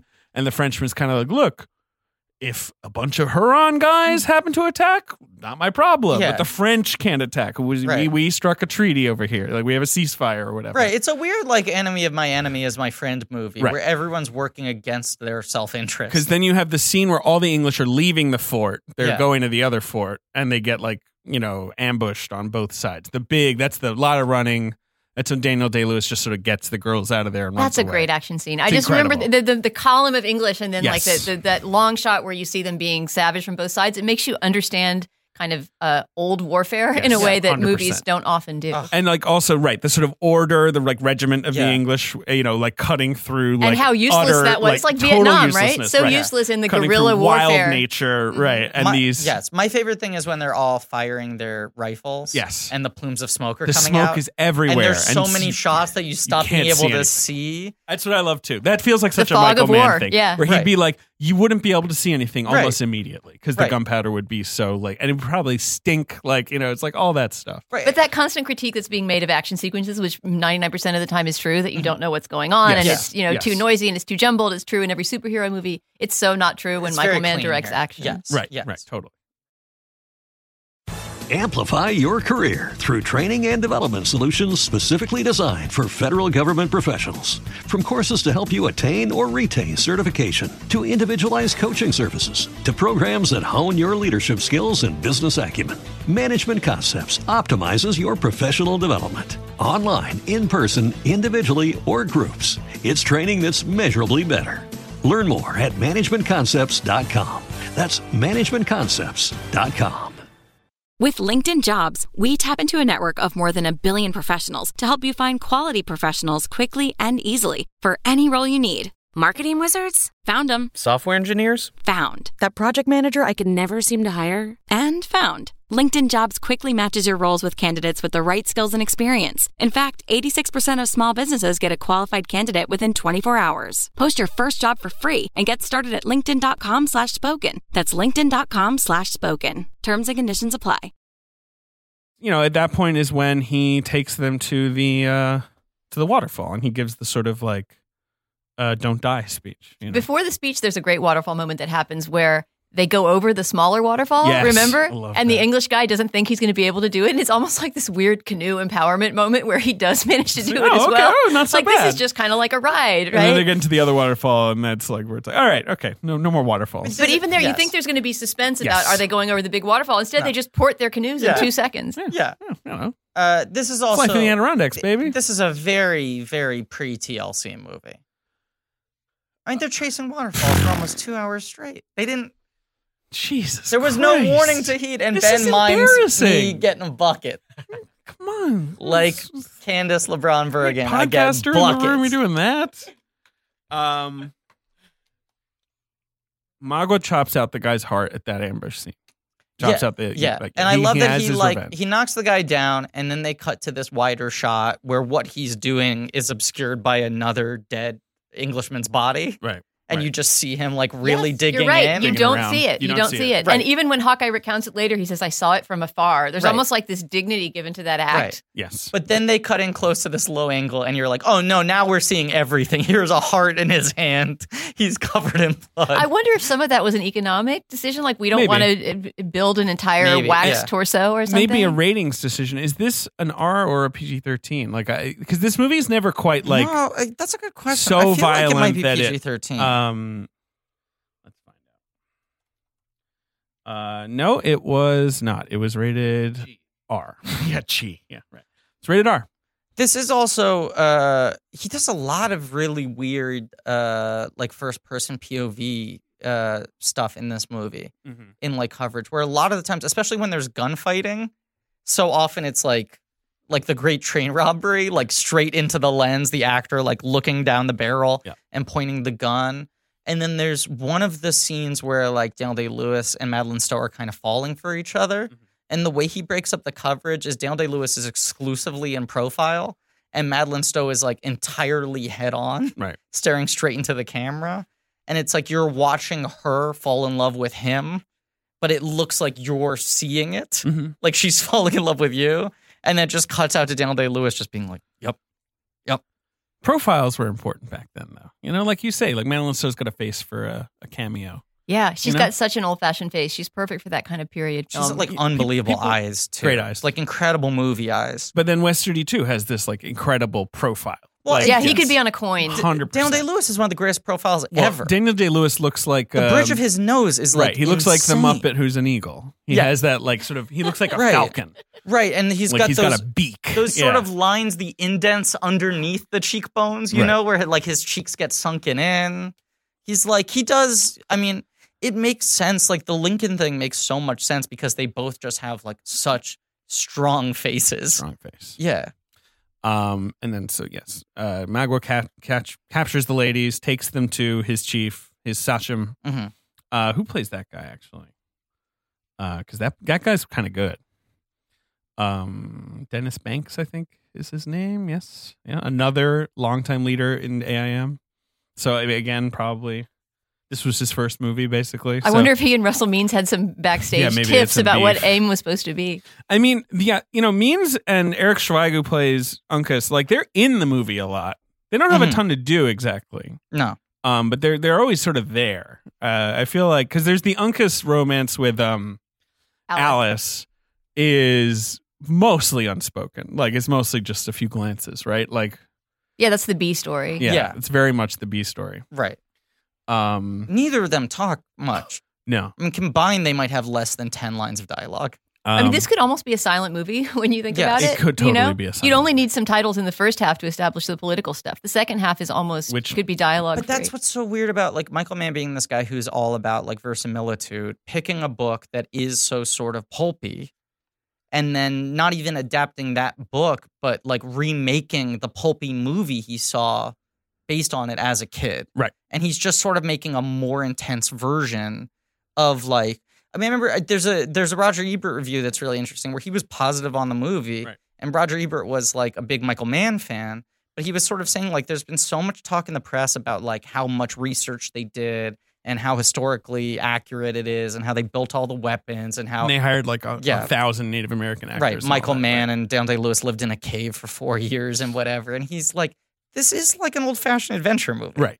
Like it's very much like a popcorn, like Yeah. sort of like kid story, you know? And the Just way with, the like, more period stuff brutality looks. and stuff. Right. Yeah, right. The period stuff looks accurately researched, but it Right. also in a very 90s way that It's you wouldn't see glossy. now. It looks like everybody just walked out of the costume shop. 100%. Right. Everyone's got beautiful makeup on too, like and all that. Right. It's like very operatic in that sort of sense and like shiny in Hollywood.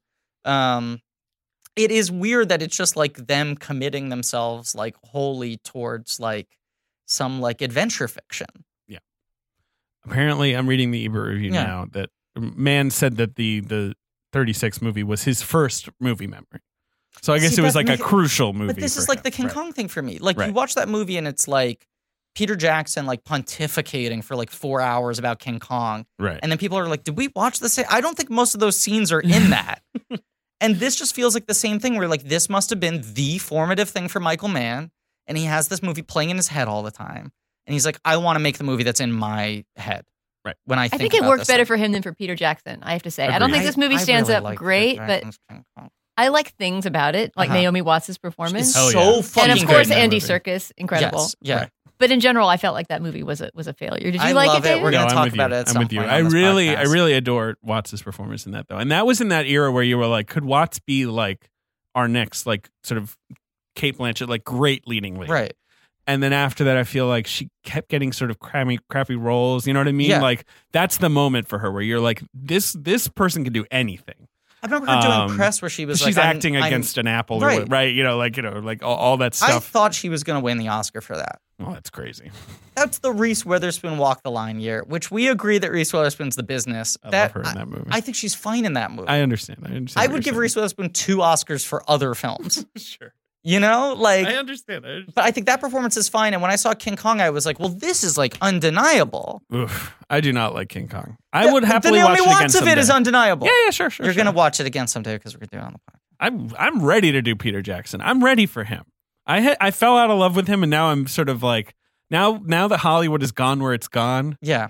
I am nostalgic for his franchise-driven era. You know what I mean? Like it was a better franchise-driven era. Did you see that recent news nugget that Warner Brothers offered him Aquaman like 5 times? Yeah, they kept calling him and been like, you've never heard of this guy, but he lives in the sea. And Peter Jackson's like, I told you I'm not doing Aquaman. Is that Aquaman guy again? Right. But they just like kept on like it's the other thing where like apparently they keep on offering these movies to like Zemeckis. Right. That all of these guys are just constantly like, if we can get one of these dudes, Surely they'll knock it out of the park. right? Don't they want to go But back I to making interviewed like, Zemeckis for Yeah. Allied. Yeah, and he seems to have no interest. He was like, I hate that shit. Yeah. like because I was like, why did you make this movie? right? And he was like, because we don't make these movies anymore, and I hate all this superhero garbage. Like he was very grumpy Right. and very like straightforward about it. And I think Jackson, like, I don't know, like, he doesn't seem to have Jackson, I think, is in that period. He was like, I'll do something if I want to do it. right. Otherwise, forget it. But he's so much more interested in like converting old footage. Yeah. You know? Did you see his Weird War documentary? I know No, you're. on I sort of- really want to see it because It the is cool. colorizing thing sounds fascinating. It's pretty fascinating. It didn't play on big screens long enough, and no, I wanted to see it had on like this a big very screen. much a special event They kind still of presentation. occasionally it will show It'll up, roll out, yeah, for and it'll like be a like night. 10 a.m. Yeah. at some theater. Yeah. It's cool. I saw it with like the 3D glasses and everything, and Yeah. it's cool. Yeah. The big scene that I've already said that I love so much is at the end. Yes. Is him treating with his chief. You got Hawkeye there. He kind of just walks in. Hawkeye's move is just that he walks in, and people keep like punching him, and he's Can I like, point whatever. out a thing about him walking in Yeah. is that he finds them so quickly, Yes. right? Like Yeah. after the There huge they are. romantic speech that Right. everybody's like trembling in My the cave. girlfriend's objection and was he this too. says, She's like, oh. he says, however long it takes, Yeah. and it seems Probably like 10 minutes. in the movie time. I mean, even in the real time of the movie's world, it couldn't have taken more than a It's day like or the two. next morning. No, but he's been watching I mean, he them. goes to That the is- town. Yeah. It right. is set up in the movie because he's been watching them from the crow's nest where he was supposed to take the shot at Thor. What? This is a Hawkeye joke That's now? a Hawkeye joke. Yes. I think he just goes to the settlement. That's his move, right? Yeah. He's like, I guess he'll take him there. Yes. Then he just goes there. He gets one punch. Right. Someone clubs him. He gets like a cut in the chest. I love that when he's like walking in and Yeah. people are hitting him and he's like, okay, enough. Yeah, enough. right. And then why, they like keep why is hitting it not him. worse? Why is he not just murdered by mob violence at I that don't know. moment? I think they're surprised that he's not coming in on the defensive. I think they expect that a guy who has clearly like broken so many like rules at this point wouldn't like come in like Right. fucking He's sort of coming in guns like, a-blazing. hey, Right. I'm just here to talk. Right. Right. So they're like testing him and they're like, what if we hit him in the back of the head? And he doesn't And he's respond. like, please right. don't. And then they just keep on attacking him until they finally sort of grab him. Yeah. And you have this incredible scene that speaks to the sort of colonial mess of the Adirondack Mountains and like New York and Mhm. America, right? Where some of the Native Americans, like the Hurons, speak French, and the Mohicans speak English, and the English speak French, and like the like where like everyone speaks and like There's not one common language they can all. but he's right. like saying to the English guys, Right. like, you speak French, right? I don't speak Huron, so like you say this into French, so Yeah. you use your second language to speak to them in their second language. Yeah. And the whole argument is over, like, are we being too French? Right? Are we becoming like Like, those French Hawkeye people? is, With like, we calling- being the Hurons? The Huron, like Hawkeye's Yeah. saying to like Magua is being real French right now. He's being real colonial. He's being, Yeah. which is funny that a white guy is is the one to be like, hey, bro, like, Right. I'm salt of the earth. You're the one who's like, getting all like, I'm gonna wipe out my enemies, you know. But that's like the argument that's being had. You're right that the layers of languages are great in that scene. And Man doesn't make too big a deal of it. He doesn't cut back and forth constantly between who's translating. You just hear this like web of sound. Yes. It's almost like the Sound Academy Award was earned just by that one scene. They won that Oscar. And the chief kind of tries to play Solomon. He's sort of like, all right, you can kill one daughter. Yeah. Right? And you kill one, you marry the other. Is everyone cool with that? And the guy can go back because I don't care about him. Yeah. Because he's sort of unrelated. And so then both men are like, no, I'll sacrifice myself for the lady. And what's his name? Waddington? That's the actor. Waddington's the actor. Hayward sort of as translator takes the bullet. Look, I mean, it works because up until like this point, you're just sort of like, why is this guy still in the movie? Yeah, He's dead weight. He's a Baxter. Right. You know. A Baxter. Yeah. And then like you're like, pretty cool move. Yeah, rather than the other version of this in these stories where the scorned guy turns villainous. Evil. Right. Right. Like, In a strange way, you end up, even though that guy's been kind of a jerk and kind of dead weight the whole time narratively, you really feel for him when he's, tied to the stake and burned alive. And then there's that incredible Mercy long shot from DDL. It's really good. Well, and you also get like this movie so saves itself, I think, in the last 20 minutes. Yeah. Like I like the movie, I like watching it. It's fun. Like we do. But I agree with you guys that like it's sort of messy, it feels old fashioned, but then the ending is all these like kind of where you're like, oh, I forgot this happens, and then like the ending kind of just almost with the ending being from invests when you. he jumps off the waterfall on, like that's sort of where I would clock it. Totally. Right? And this also like this is when you get into the classic Michael Mann territory, which is like I feel like so many of his movies come down to like how do you walk away from this? Right. Like ending with some scene and the weight of that scene and just going like, what do the characters do now? Right. How do they ever shake this off? You know? What was the other thing I was gonna say? I don't remember. I don't know, the big chase. I mean, then it's just the chase. Yes. It's just Uncas going after Jodie May, going after I keep forgetting her name, Alice. Jesus.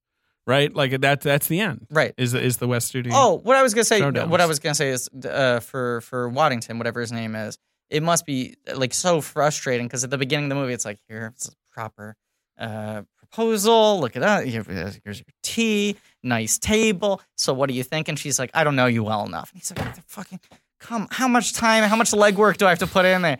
And then like she's with Daniel Day-Lewis today and she's like, yeah, I'm pretty sure this is the guy. Right. Hawkeye, your name is? Right. Natty? He's like, what, this guy's been around like 8 hours. Call me Mrs. Bumpo. Yeah. Do you guys like the last fights? I don't know. I do. I mean, Uncas versus I like Magua. I like how messy it gets. But I also he does the weird thing. I mean, you talk about the action being clean. It's also like the weird sparseness of it because it is still a time where there are like rules of conduct. Sure. So when you like cut out wide to like the side of the cliff and it's just like two guys kind of just like, ugh, right, kind of wrestling. Ugh. And everyone else is just kind of standing watching. back watching. Well, I have to point out that it also, it's consciously or no, it harks back to the many, many action movies, superhero movies among them, that end on top of a building, right? Yes. Instead of something. duking it out on a skyscraper, they're duking it out on this cliff edge. Right. And then like, Mission Impossible does this where they literally just go like, let's just make it a cliff edge again in Fallout. Right. But it's that like that trope of like, oh, you have to have your final fight at a great elevation so that you can kill off your bad guy and it has to be man to man, non-gruesome way, but you know they're dead. The classic. You just push them off the which seems like that's disappearing a bit more, right? People used to fall from high places a lot more often in movies. Classic than they do Disney now. exit too. Again, non-gory. The and plus it's just a stunt that always looks good on a big screen is someone falling through the air. Black It always looks Black good. Panther, he just leaves him at the top of the waterfall. That's kind of an interesting twist of it. Well, but he knocks Black Panther off the waterfall. No, I'm saying the final moment. Spoilers for Black You mean Panther. the final moment? Yeah, sure. Yes. But when they're there at the When they're sitting, waterfall, yeah. and he's like, "We can treat you," and Michael B. Jordan's like, "No, I'm cool. I don't want to like live in a cage." And then he just leaves him there, like dead at the waterfall. Right. It's kind of nice version. movie. He doesn't push him off. It's a good movie. So do you guys find the scene where Alice kills herself to be a little problematic, or because I kind of love that. I scene. kind of love it too. In the world that the movie has In the set world up, that the movie it is makes set up. it makes complete sense. I also It's think kind of the only choice. It sucks. Sure, it's the only choice she gets to make. It's the right. only choice she can make with any autonomy at that moment in the film. I and also, in a weird way, she's romantically joining Uncas at the Of bottom course. of the The cliff. other of course. thing- it's very yeah. it's very capital R romantic Right. as an exit. But I also just love how Wes Studi plays it, where he's looking at her with like basically bafflement, like before she throws herself off her. He's like, come on. Yeah. And then he kind That's of such a great moment when he Yeah, just he's like like, motions over. He's "Come like, on." okay, on with it. Yeah. And when she does it, he like plays like a weird sort of respect on his face. Like he Right. doesn't change his face that much. Yeah.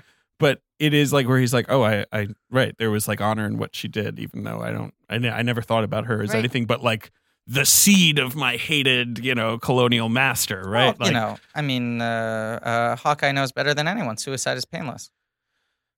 It's MASH. I had to get MASH. Well, in there. he is named after Hawkeye from these books. Oh, really? Hawkeye Pierce, yes. That makes sense. Yeah. So there you go. That is fascinating. For some reason. I don't know why. Weird. Because his name is Benjamin Franklin in MASH. Benjamin Franklin Pierce, yeah. Benjamin Franklin Pierce. Weird. That's like the weird. And they call him Hawkeye. Yeah.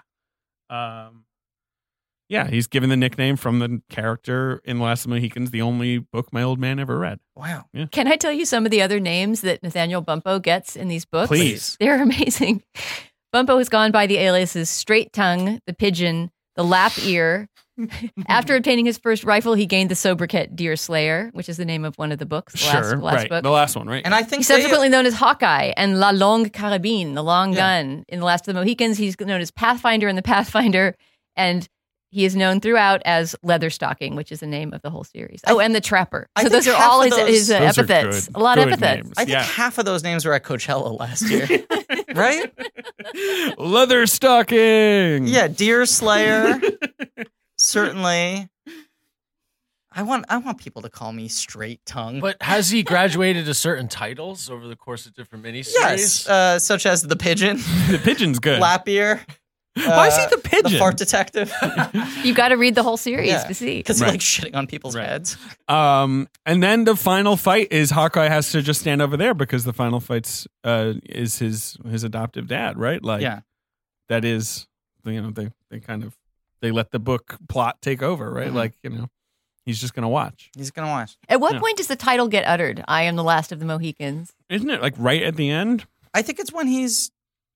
Yeah, I thought it was when they're. I think it's when Uncas is still alive. Yeah. Uncas is there when he says that. But there is this. I think he it's when gives Because this. I remember negotiate. thinking that Yeah. he couldn't be the last of the Mohicans at that moment because Uncas was still alive. But Yeah. maybe Right. I'm not remembering. Well, he where gives says this it. speech right at the end where he says I'm to less like the the Mohicans. gods, like take my son and tell them there is all but one I and the last of the Mohicans. Right, his son is the last of the Mohicans. Like, if he had lived. right, like the idea is that he could continue. Well, he can't though because there are no other Mohicans left for him to. Like, there's no member of the Mohican tribe anymore, right? So it would be an Yes. marriage or whatever. So what is the affect we're left to walk out of this movie with? I mean, it's got That's a the big Michael Mann romantic thing that Hollywood Griffin's ending, talking and yet about. it's dark as hell. The world Right. they're going to is like, my sister just killed herself. My son has just been horribly slaughtered. 100%. That's And the the thing. world is on fire as Right. one of Alice's only lines. Or no, is that I forget. Maybe Madeline Stowe says that. but World's the- on fire. How about yours? That's why I like it. I never get bored. That's the final line. But like it's just like the ending of Heat, where it's like you got him, and then like Al Pacino is like a shell of himself. You know what I mean? Like so many of these movies. It's the how do you walk Manhunter away ends that from this way. thing? Yes. How do you walk away from it? Right. Well, like most, it's the opposite of a happy ending.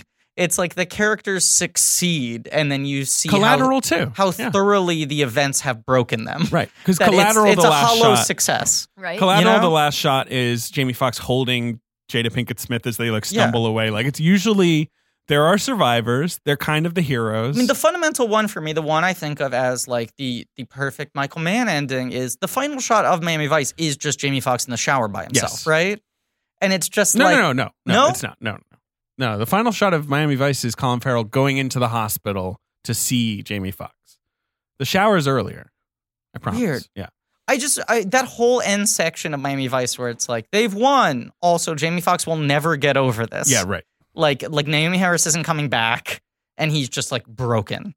It's such a weird way to end. Like, here's your summer blockbuster based off a populist TV show, And I think that's like his takeaway is just like these events like aren't clean things in people's lives. If event is big enough to warrant a movie, it's not the kind of thing that you can then pack away neatly and just put on a shelf and move on. Right. I mean, I guess in a way you could say that all those endings you're mentioning, all the Michael Mann endings, they bring back that line, stay alive no matter what occurs, right? Yeah. I mean, it's just about pure survival. That's It's the goal. survival. And they do survive. Right. And that's The two like of them. the question he asks at the end of every movie is like, so what does their life look like now? Yeah. Right. You know, that makes me think about sequels and how odd it was. I mean, in our time, this would unquestionably have a sequel, Second right? to last of the Mohicans, yeah. Right, exactly. The first of the something else, right? Yeah. I don't know. Yeah. Or a whatever, Deer prequel, Hunter. like Yeah, there are still whatever, 10 yeah. more Mohicans. No, they I mean, definitely... it was a hit movie, Oh, yeah. right? And it's based on a series of books, so the plots That's are right there. true. They would have announced this as a potential franchise Yeah, starter. and frickin', give me an actor. Nicholas Hoult would have played, Yeah. Captain whatever in a post-credit Jai scene or Courtney. whatever. Yeah, Jai Courtney would show up, whatever. Yeah. It would be like Right. King Arthur or They'd whatever. cross Right, over yeah. with Mandrake the Magician. I assume this book is so old that I could do one today, right? Public It must domain. be public domain. Like, We should add it to the slate, the Blank Check Pictures. yeah, we're rebooting Last of the Mohicans. I'm sure that won't be problematic at all. Yeah. No, we have a really sensitive actor in mind, culturally sensitive actor in mind to play Hawkeye. It's Ben Hosley. Yeah. I think it would be good. Let's play the box office game. September 25th, 1992, Griffin. I know my way around a ditch. Yeah, I know. Griffin, you hear that? September 25th, 1992. 1992, The Last of the Mohicans opened to $10 million at the box office. Huge opening. It's going to make 75 Right. domestic, Which adjusted is like 150. 160. Oh. So it was a hit. It was a big hit. Number 2 Okay. is a movie I have a lot of fondness for. Oh, yeah, they don't make them like this anymore. Like an old guy. I couldn't even call it an action old movie. guy. An old guy crime thriller, but it's like a very light thriller. It's a light thriller, and it's And not old guy. He's a older. like 50s. Yeah, right. So he's like, Big actor, huge actor, From- huge ensemble. Like so many famous people in this movie. not Sneakers, is it? Sneakers. Oh, Sneakers. Phil Alden Robinson, Sneakers. Past guest Ray Santori's favorite movie of all time. That's Can I just say the magazine Strong. that I work for, Slate, is so editorially fond of sneakers that they once devoted an entire issue to sneakers. It was just covering it from every possible Sneakers angle. It's a great movie. Rules. Great movie. Sneakers fucks really great hard. movie. Is it about shoes or is it about No. like They sneak. tiptoeing? Ben, it's about people who sneak. Yes. It's hacking. It's early hackers. It's And- early. and It's the, hacking. Yeah, the yeah. cast: Uh, Robert Redford, Yep. Sidney Poitier, Yep. Dan Aykroyd, That's right. River David Phoenix, Strathairn. David River Strathairn, Phoenix. a blind David Strathairn, Yep. Mary McDonnell, Ben Kingsley. Ben Kingsley. Yeah. you got them all. River Ray, Phoenix. Ray yeah. Santori has a custom-made spray-painted Sneakers denim jacket, where he bought a denim jacket and had someone spray paint the poster from Sneakers on the back. All Who was right. it that directed Sneakers? Phil Alden Robinson. It's his follow-up to Field of Dreams, which is another movie I like.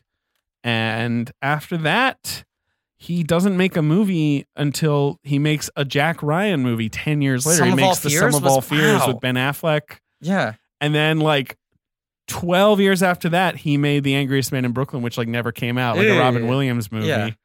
And that's it. Like he's one of those guys where I couldn't even tell you how he works. Like, does he just have the money and he doesn't care? I have no idea. I don't know how his career That's is. so weird. Yeah. I mean, Anyway. I have to imagine Field But of that Dreams would be a good weekend at residuals. the movies. See Last of the Mohicans and then maybe like sneak into the theater, sneak into Sneakers. You gotta sneak into Sneakers. All of the movies in the top 5 are good. All right, so number 3, it's a Disney comedy, but it's like a PG-13 comedy with a huge star, 2 huge stars. Proper Disney or like Touchdown? Good question. I actually think it's Touchdown Disney because it's a PG-13. Disney comedy too. Sort of a saucy, aquatic comedy. That's a saucy aquatic comedy. Well, it's not. Yeah, it's Touchdown. It's not Splash. No. Aquatic. Yeah. It's wet. It's wet. Or is it a boat based? It's a boat movie. It's a boat. It's not Captain Ron. It's Captain Ron. It's Captain Ron. Yeah. I was going to say Speed 2. Well, that's a little later. Speed 2, Cruise Control. That's coming up. Captain Ron, part of Ben Hosley's Porch Classics series. Yeah, you got Kurt Russell. You got Martin Short. Who else is in his Captain gold Ron? label VHS line? Who's the I fell down a hole watching like the first 30 minutes of Captain Ron. It's on HBO. It was on TV. I was watching it with Mary Kay Place. My girlfriend, TC14. All right. Yeah. All right. Number 4, sorry, is it's like a serious comedy.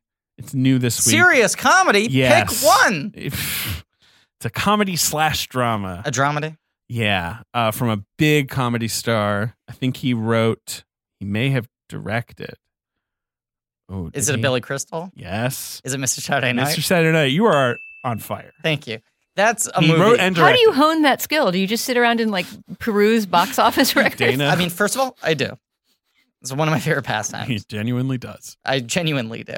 The second thing is my father and I would read the box office top 10 Monday morning every week because I've now told this story like 17 times. My father loves sports and he loves sports scores, and that was the ritual my father and my brother had together.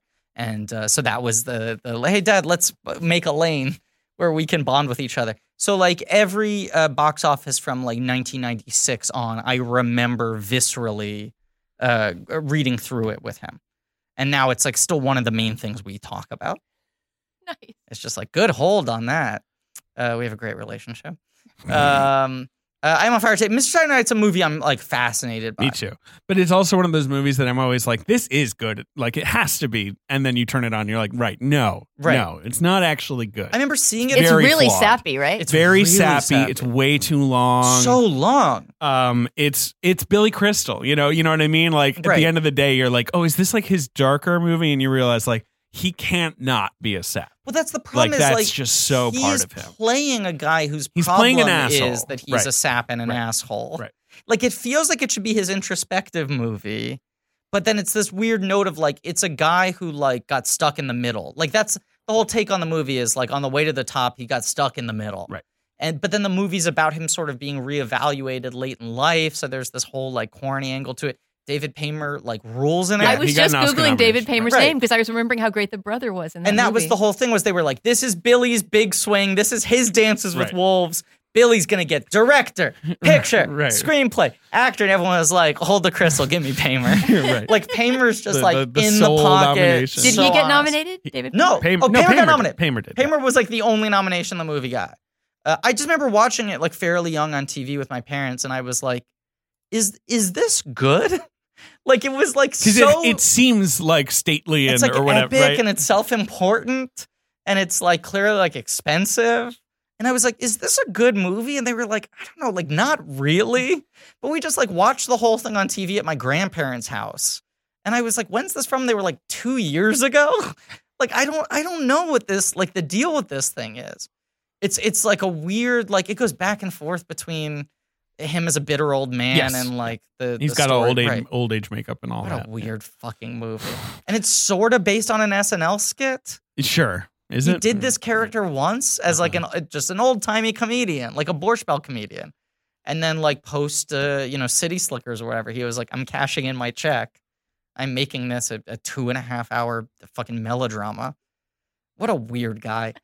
He's a weird guy. Like that's an example of I would love to do that as a one-off episode. Like I don't Has want he to directed any other movies? there's the Paris one with Deborah Winger. Forget Paris? Yeah, Right. and maybe he directed one other movie. He's directed that TV movie about the Yankees. He was one of those guys where he like went to he NYU. likes the Yankees? You know, I don't know if you know this. Bill Crystal used to go to the Yankees with his dad. 700 Sundays. Bill Crystal.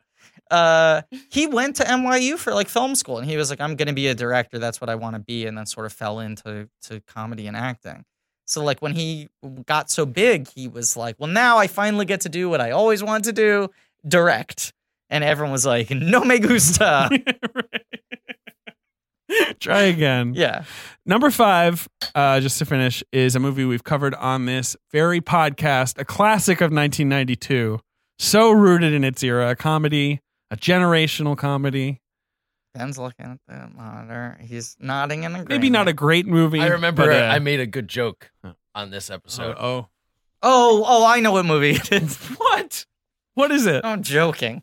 I'm saying off of Okay. Ben making a good joke, I was going to recall it. Generational, like intergenerational? No, like it's about a generation. Singles? Like it's a Nice. I was going to say Reality Bites, but that's a little which bit later. is, of course, the Right.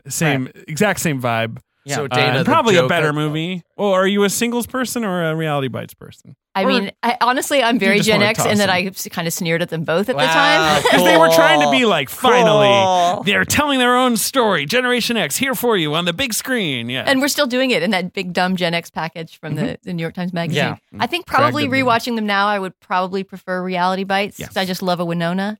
But Yes. but I don't think I was that big on either one. No, I am not big on either one either, but I guess I'll take Reality Bites is a little more of a movie. I'll say that's the Singles one. is kind yeah. of just like, it's kind of bullshit. I mean, Reality it's kind of fun, Bites- but like it doesn't really amount to much. Reality Bites is the one I think I prefer, but after rewatching Singles for this podcast, I never want to watch Reality Bites again. Sure, Because I you're also like, thought I oh. liked Singles a lot. Yeah. Abandon hope, all Yeah. ye who enter here. Like, yeah, Right. right. Right. I went through my big Gen X period in 2003 and got really into both of those movies. Right. Ben, what's the great joke you made on the Singles episode? He tries to kill himself on a suicide. That's That's not- a it's totally different Elizabeth movie. That's Town. Elizabethtown. That's a totally different movie. Yeah. You thought Singles had a suicycle in it? Yeah, that's Yeah. Elizabethtown. That's when Cameron Crowe's lost the plot. That joke was worth reviving. It was the suicycle. Have you seen Elizabethtown, Dana? No. At the beginning of the film, Orlando Bloom is so despondent because of the failure of the shoe he designed. He designed a blank check sneaker. Yeah, he designed like the Edsel of sneakers, where Yes. like it was supposed to change the world. But he It was- forgot to put in the soul or He's something. right. No soul. If only the film had that nuance of writing. Honestly, yeah. Yes. Yeah. But he makes like the Ishtar of sneakers and it blows up in his face, and every front page of every newspaper is like, can you believe the failure of this sneaker? And he goes home and he's got like an exercise bike, and he takes a large kitchen knife, like a huge, like sort of like chopping knife, and duct tapes it to the handle of the exercise bike so that he can pedal the bike and then it will stab him. The way the Therefore, handles move here back is- and here forth. is the bad shoe. Suicycle. Which It's is a from our sewer- Wikipedia page. Spasmodica. Yep, there it is. But so he attempts to kill himself. Is there ever any mockery of that suicide method in the movie? As far as I know, Absolutely it's not touched on He's again. alone in an apartment. It's played and for he's like, serious, yeah. Okay, I guess I got to do this. Orlando Bloom doing one of the worst American accents of all time. He sounds like Thomas the Tank Sounds like Engine. a cartoon tugboat. Right, and he's That's the way like, you put it, okay, right. here we go. I guess I'm going to commit suicide. What's the most efficient method? Right. Let's see. Duct tape, two-handle, pedals, tests it out, gets ready, sits in the chair, and then he gets the phone call from Judy Greer saying that his dad died. And then the movie is sometimes you got to go home to figure out where you... God, that movie is unconscionable. It Grumble, remains the grumble, worst film grumble, we've grumble, ever grumble. discussed on this podcast. David, right. So David recently said he thinks it's the worst film we've discussed in almost going on 5 years of Sure. doing this show. Yeah. For 4.5 years now. Yeah. Because what the top three or rather the bottom three, Right. Last Airbender, Sure. The Shyamalan, yeah. right. Elizabethtown. You said Elizabethtown. Yeah. And then did you open the book? Do you open the book? No. Oh, you forget what the other one was now. It wasn't Spanglish. You offered Spanglish, but that's I'll do not- anything. Maybe. I don't remember. I'll do anything. It's terrible. No. I mean, I think Book of Henry is the worst movie. All right. So that's it. We're done. That's it. Good episode, guys. We're done. We did it. Right? That's it. Do I have to? This is how we end attach- every episode, Dana, is do that I we have to decide whether attach we're an done. apology to this episode. To me, yes, and Griffin and Griffin, Dana. okay. Right. Let's plug your podcasts again. Yeah, let's before flash we- back before we fly to out of here. earlier in the episode when we were talking about flashback. Yes, you can hear me on Flashback or on the Slate Culture Gabfest, which is a weekly culture podcast that is free.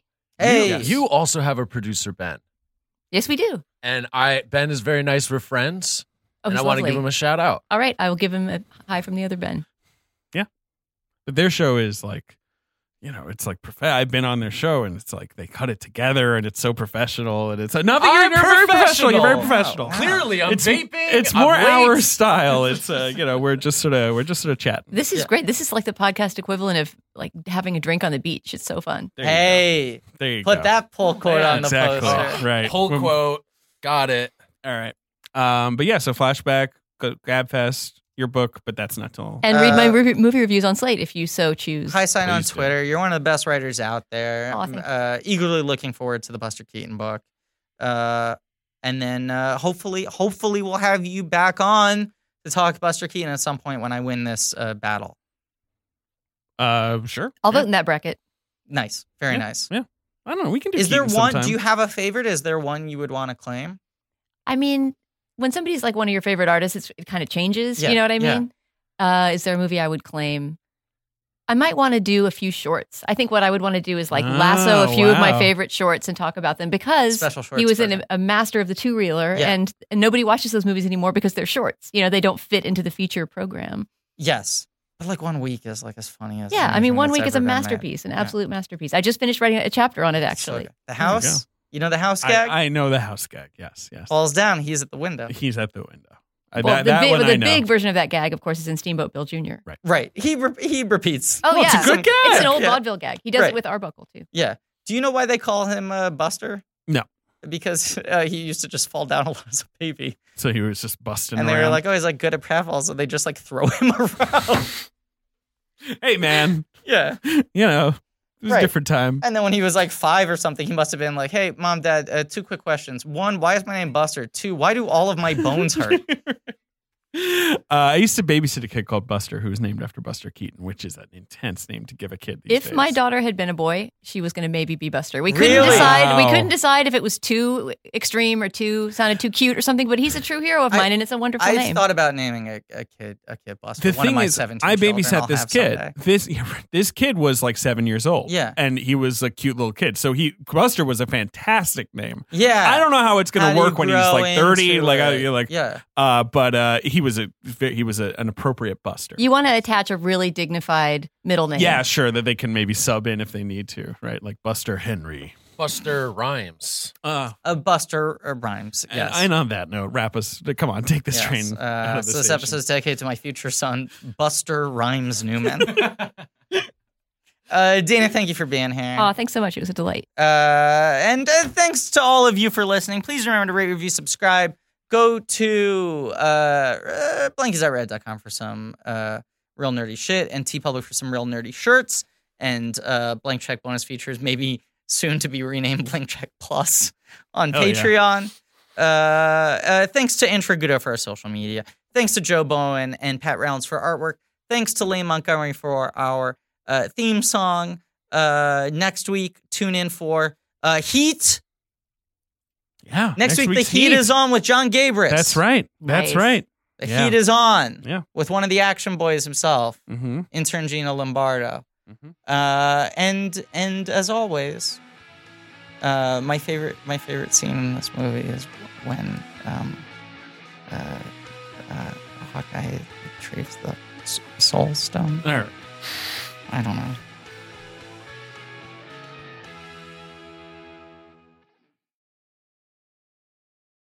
Amplify your career through training and development solutions specifically designed for federal government professionals. From courses to help you attain or retain certification, to individualized coaching services, to programs that hone your leadership skills and business acumen, Management Concepts optimizes your professional development. Online, in person, individually, or groups, it's training that's measurably better. Learn more at managementconcepts.com. That's managementconcepts.com.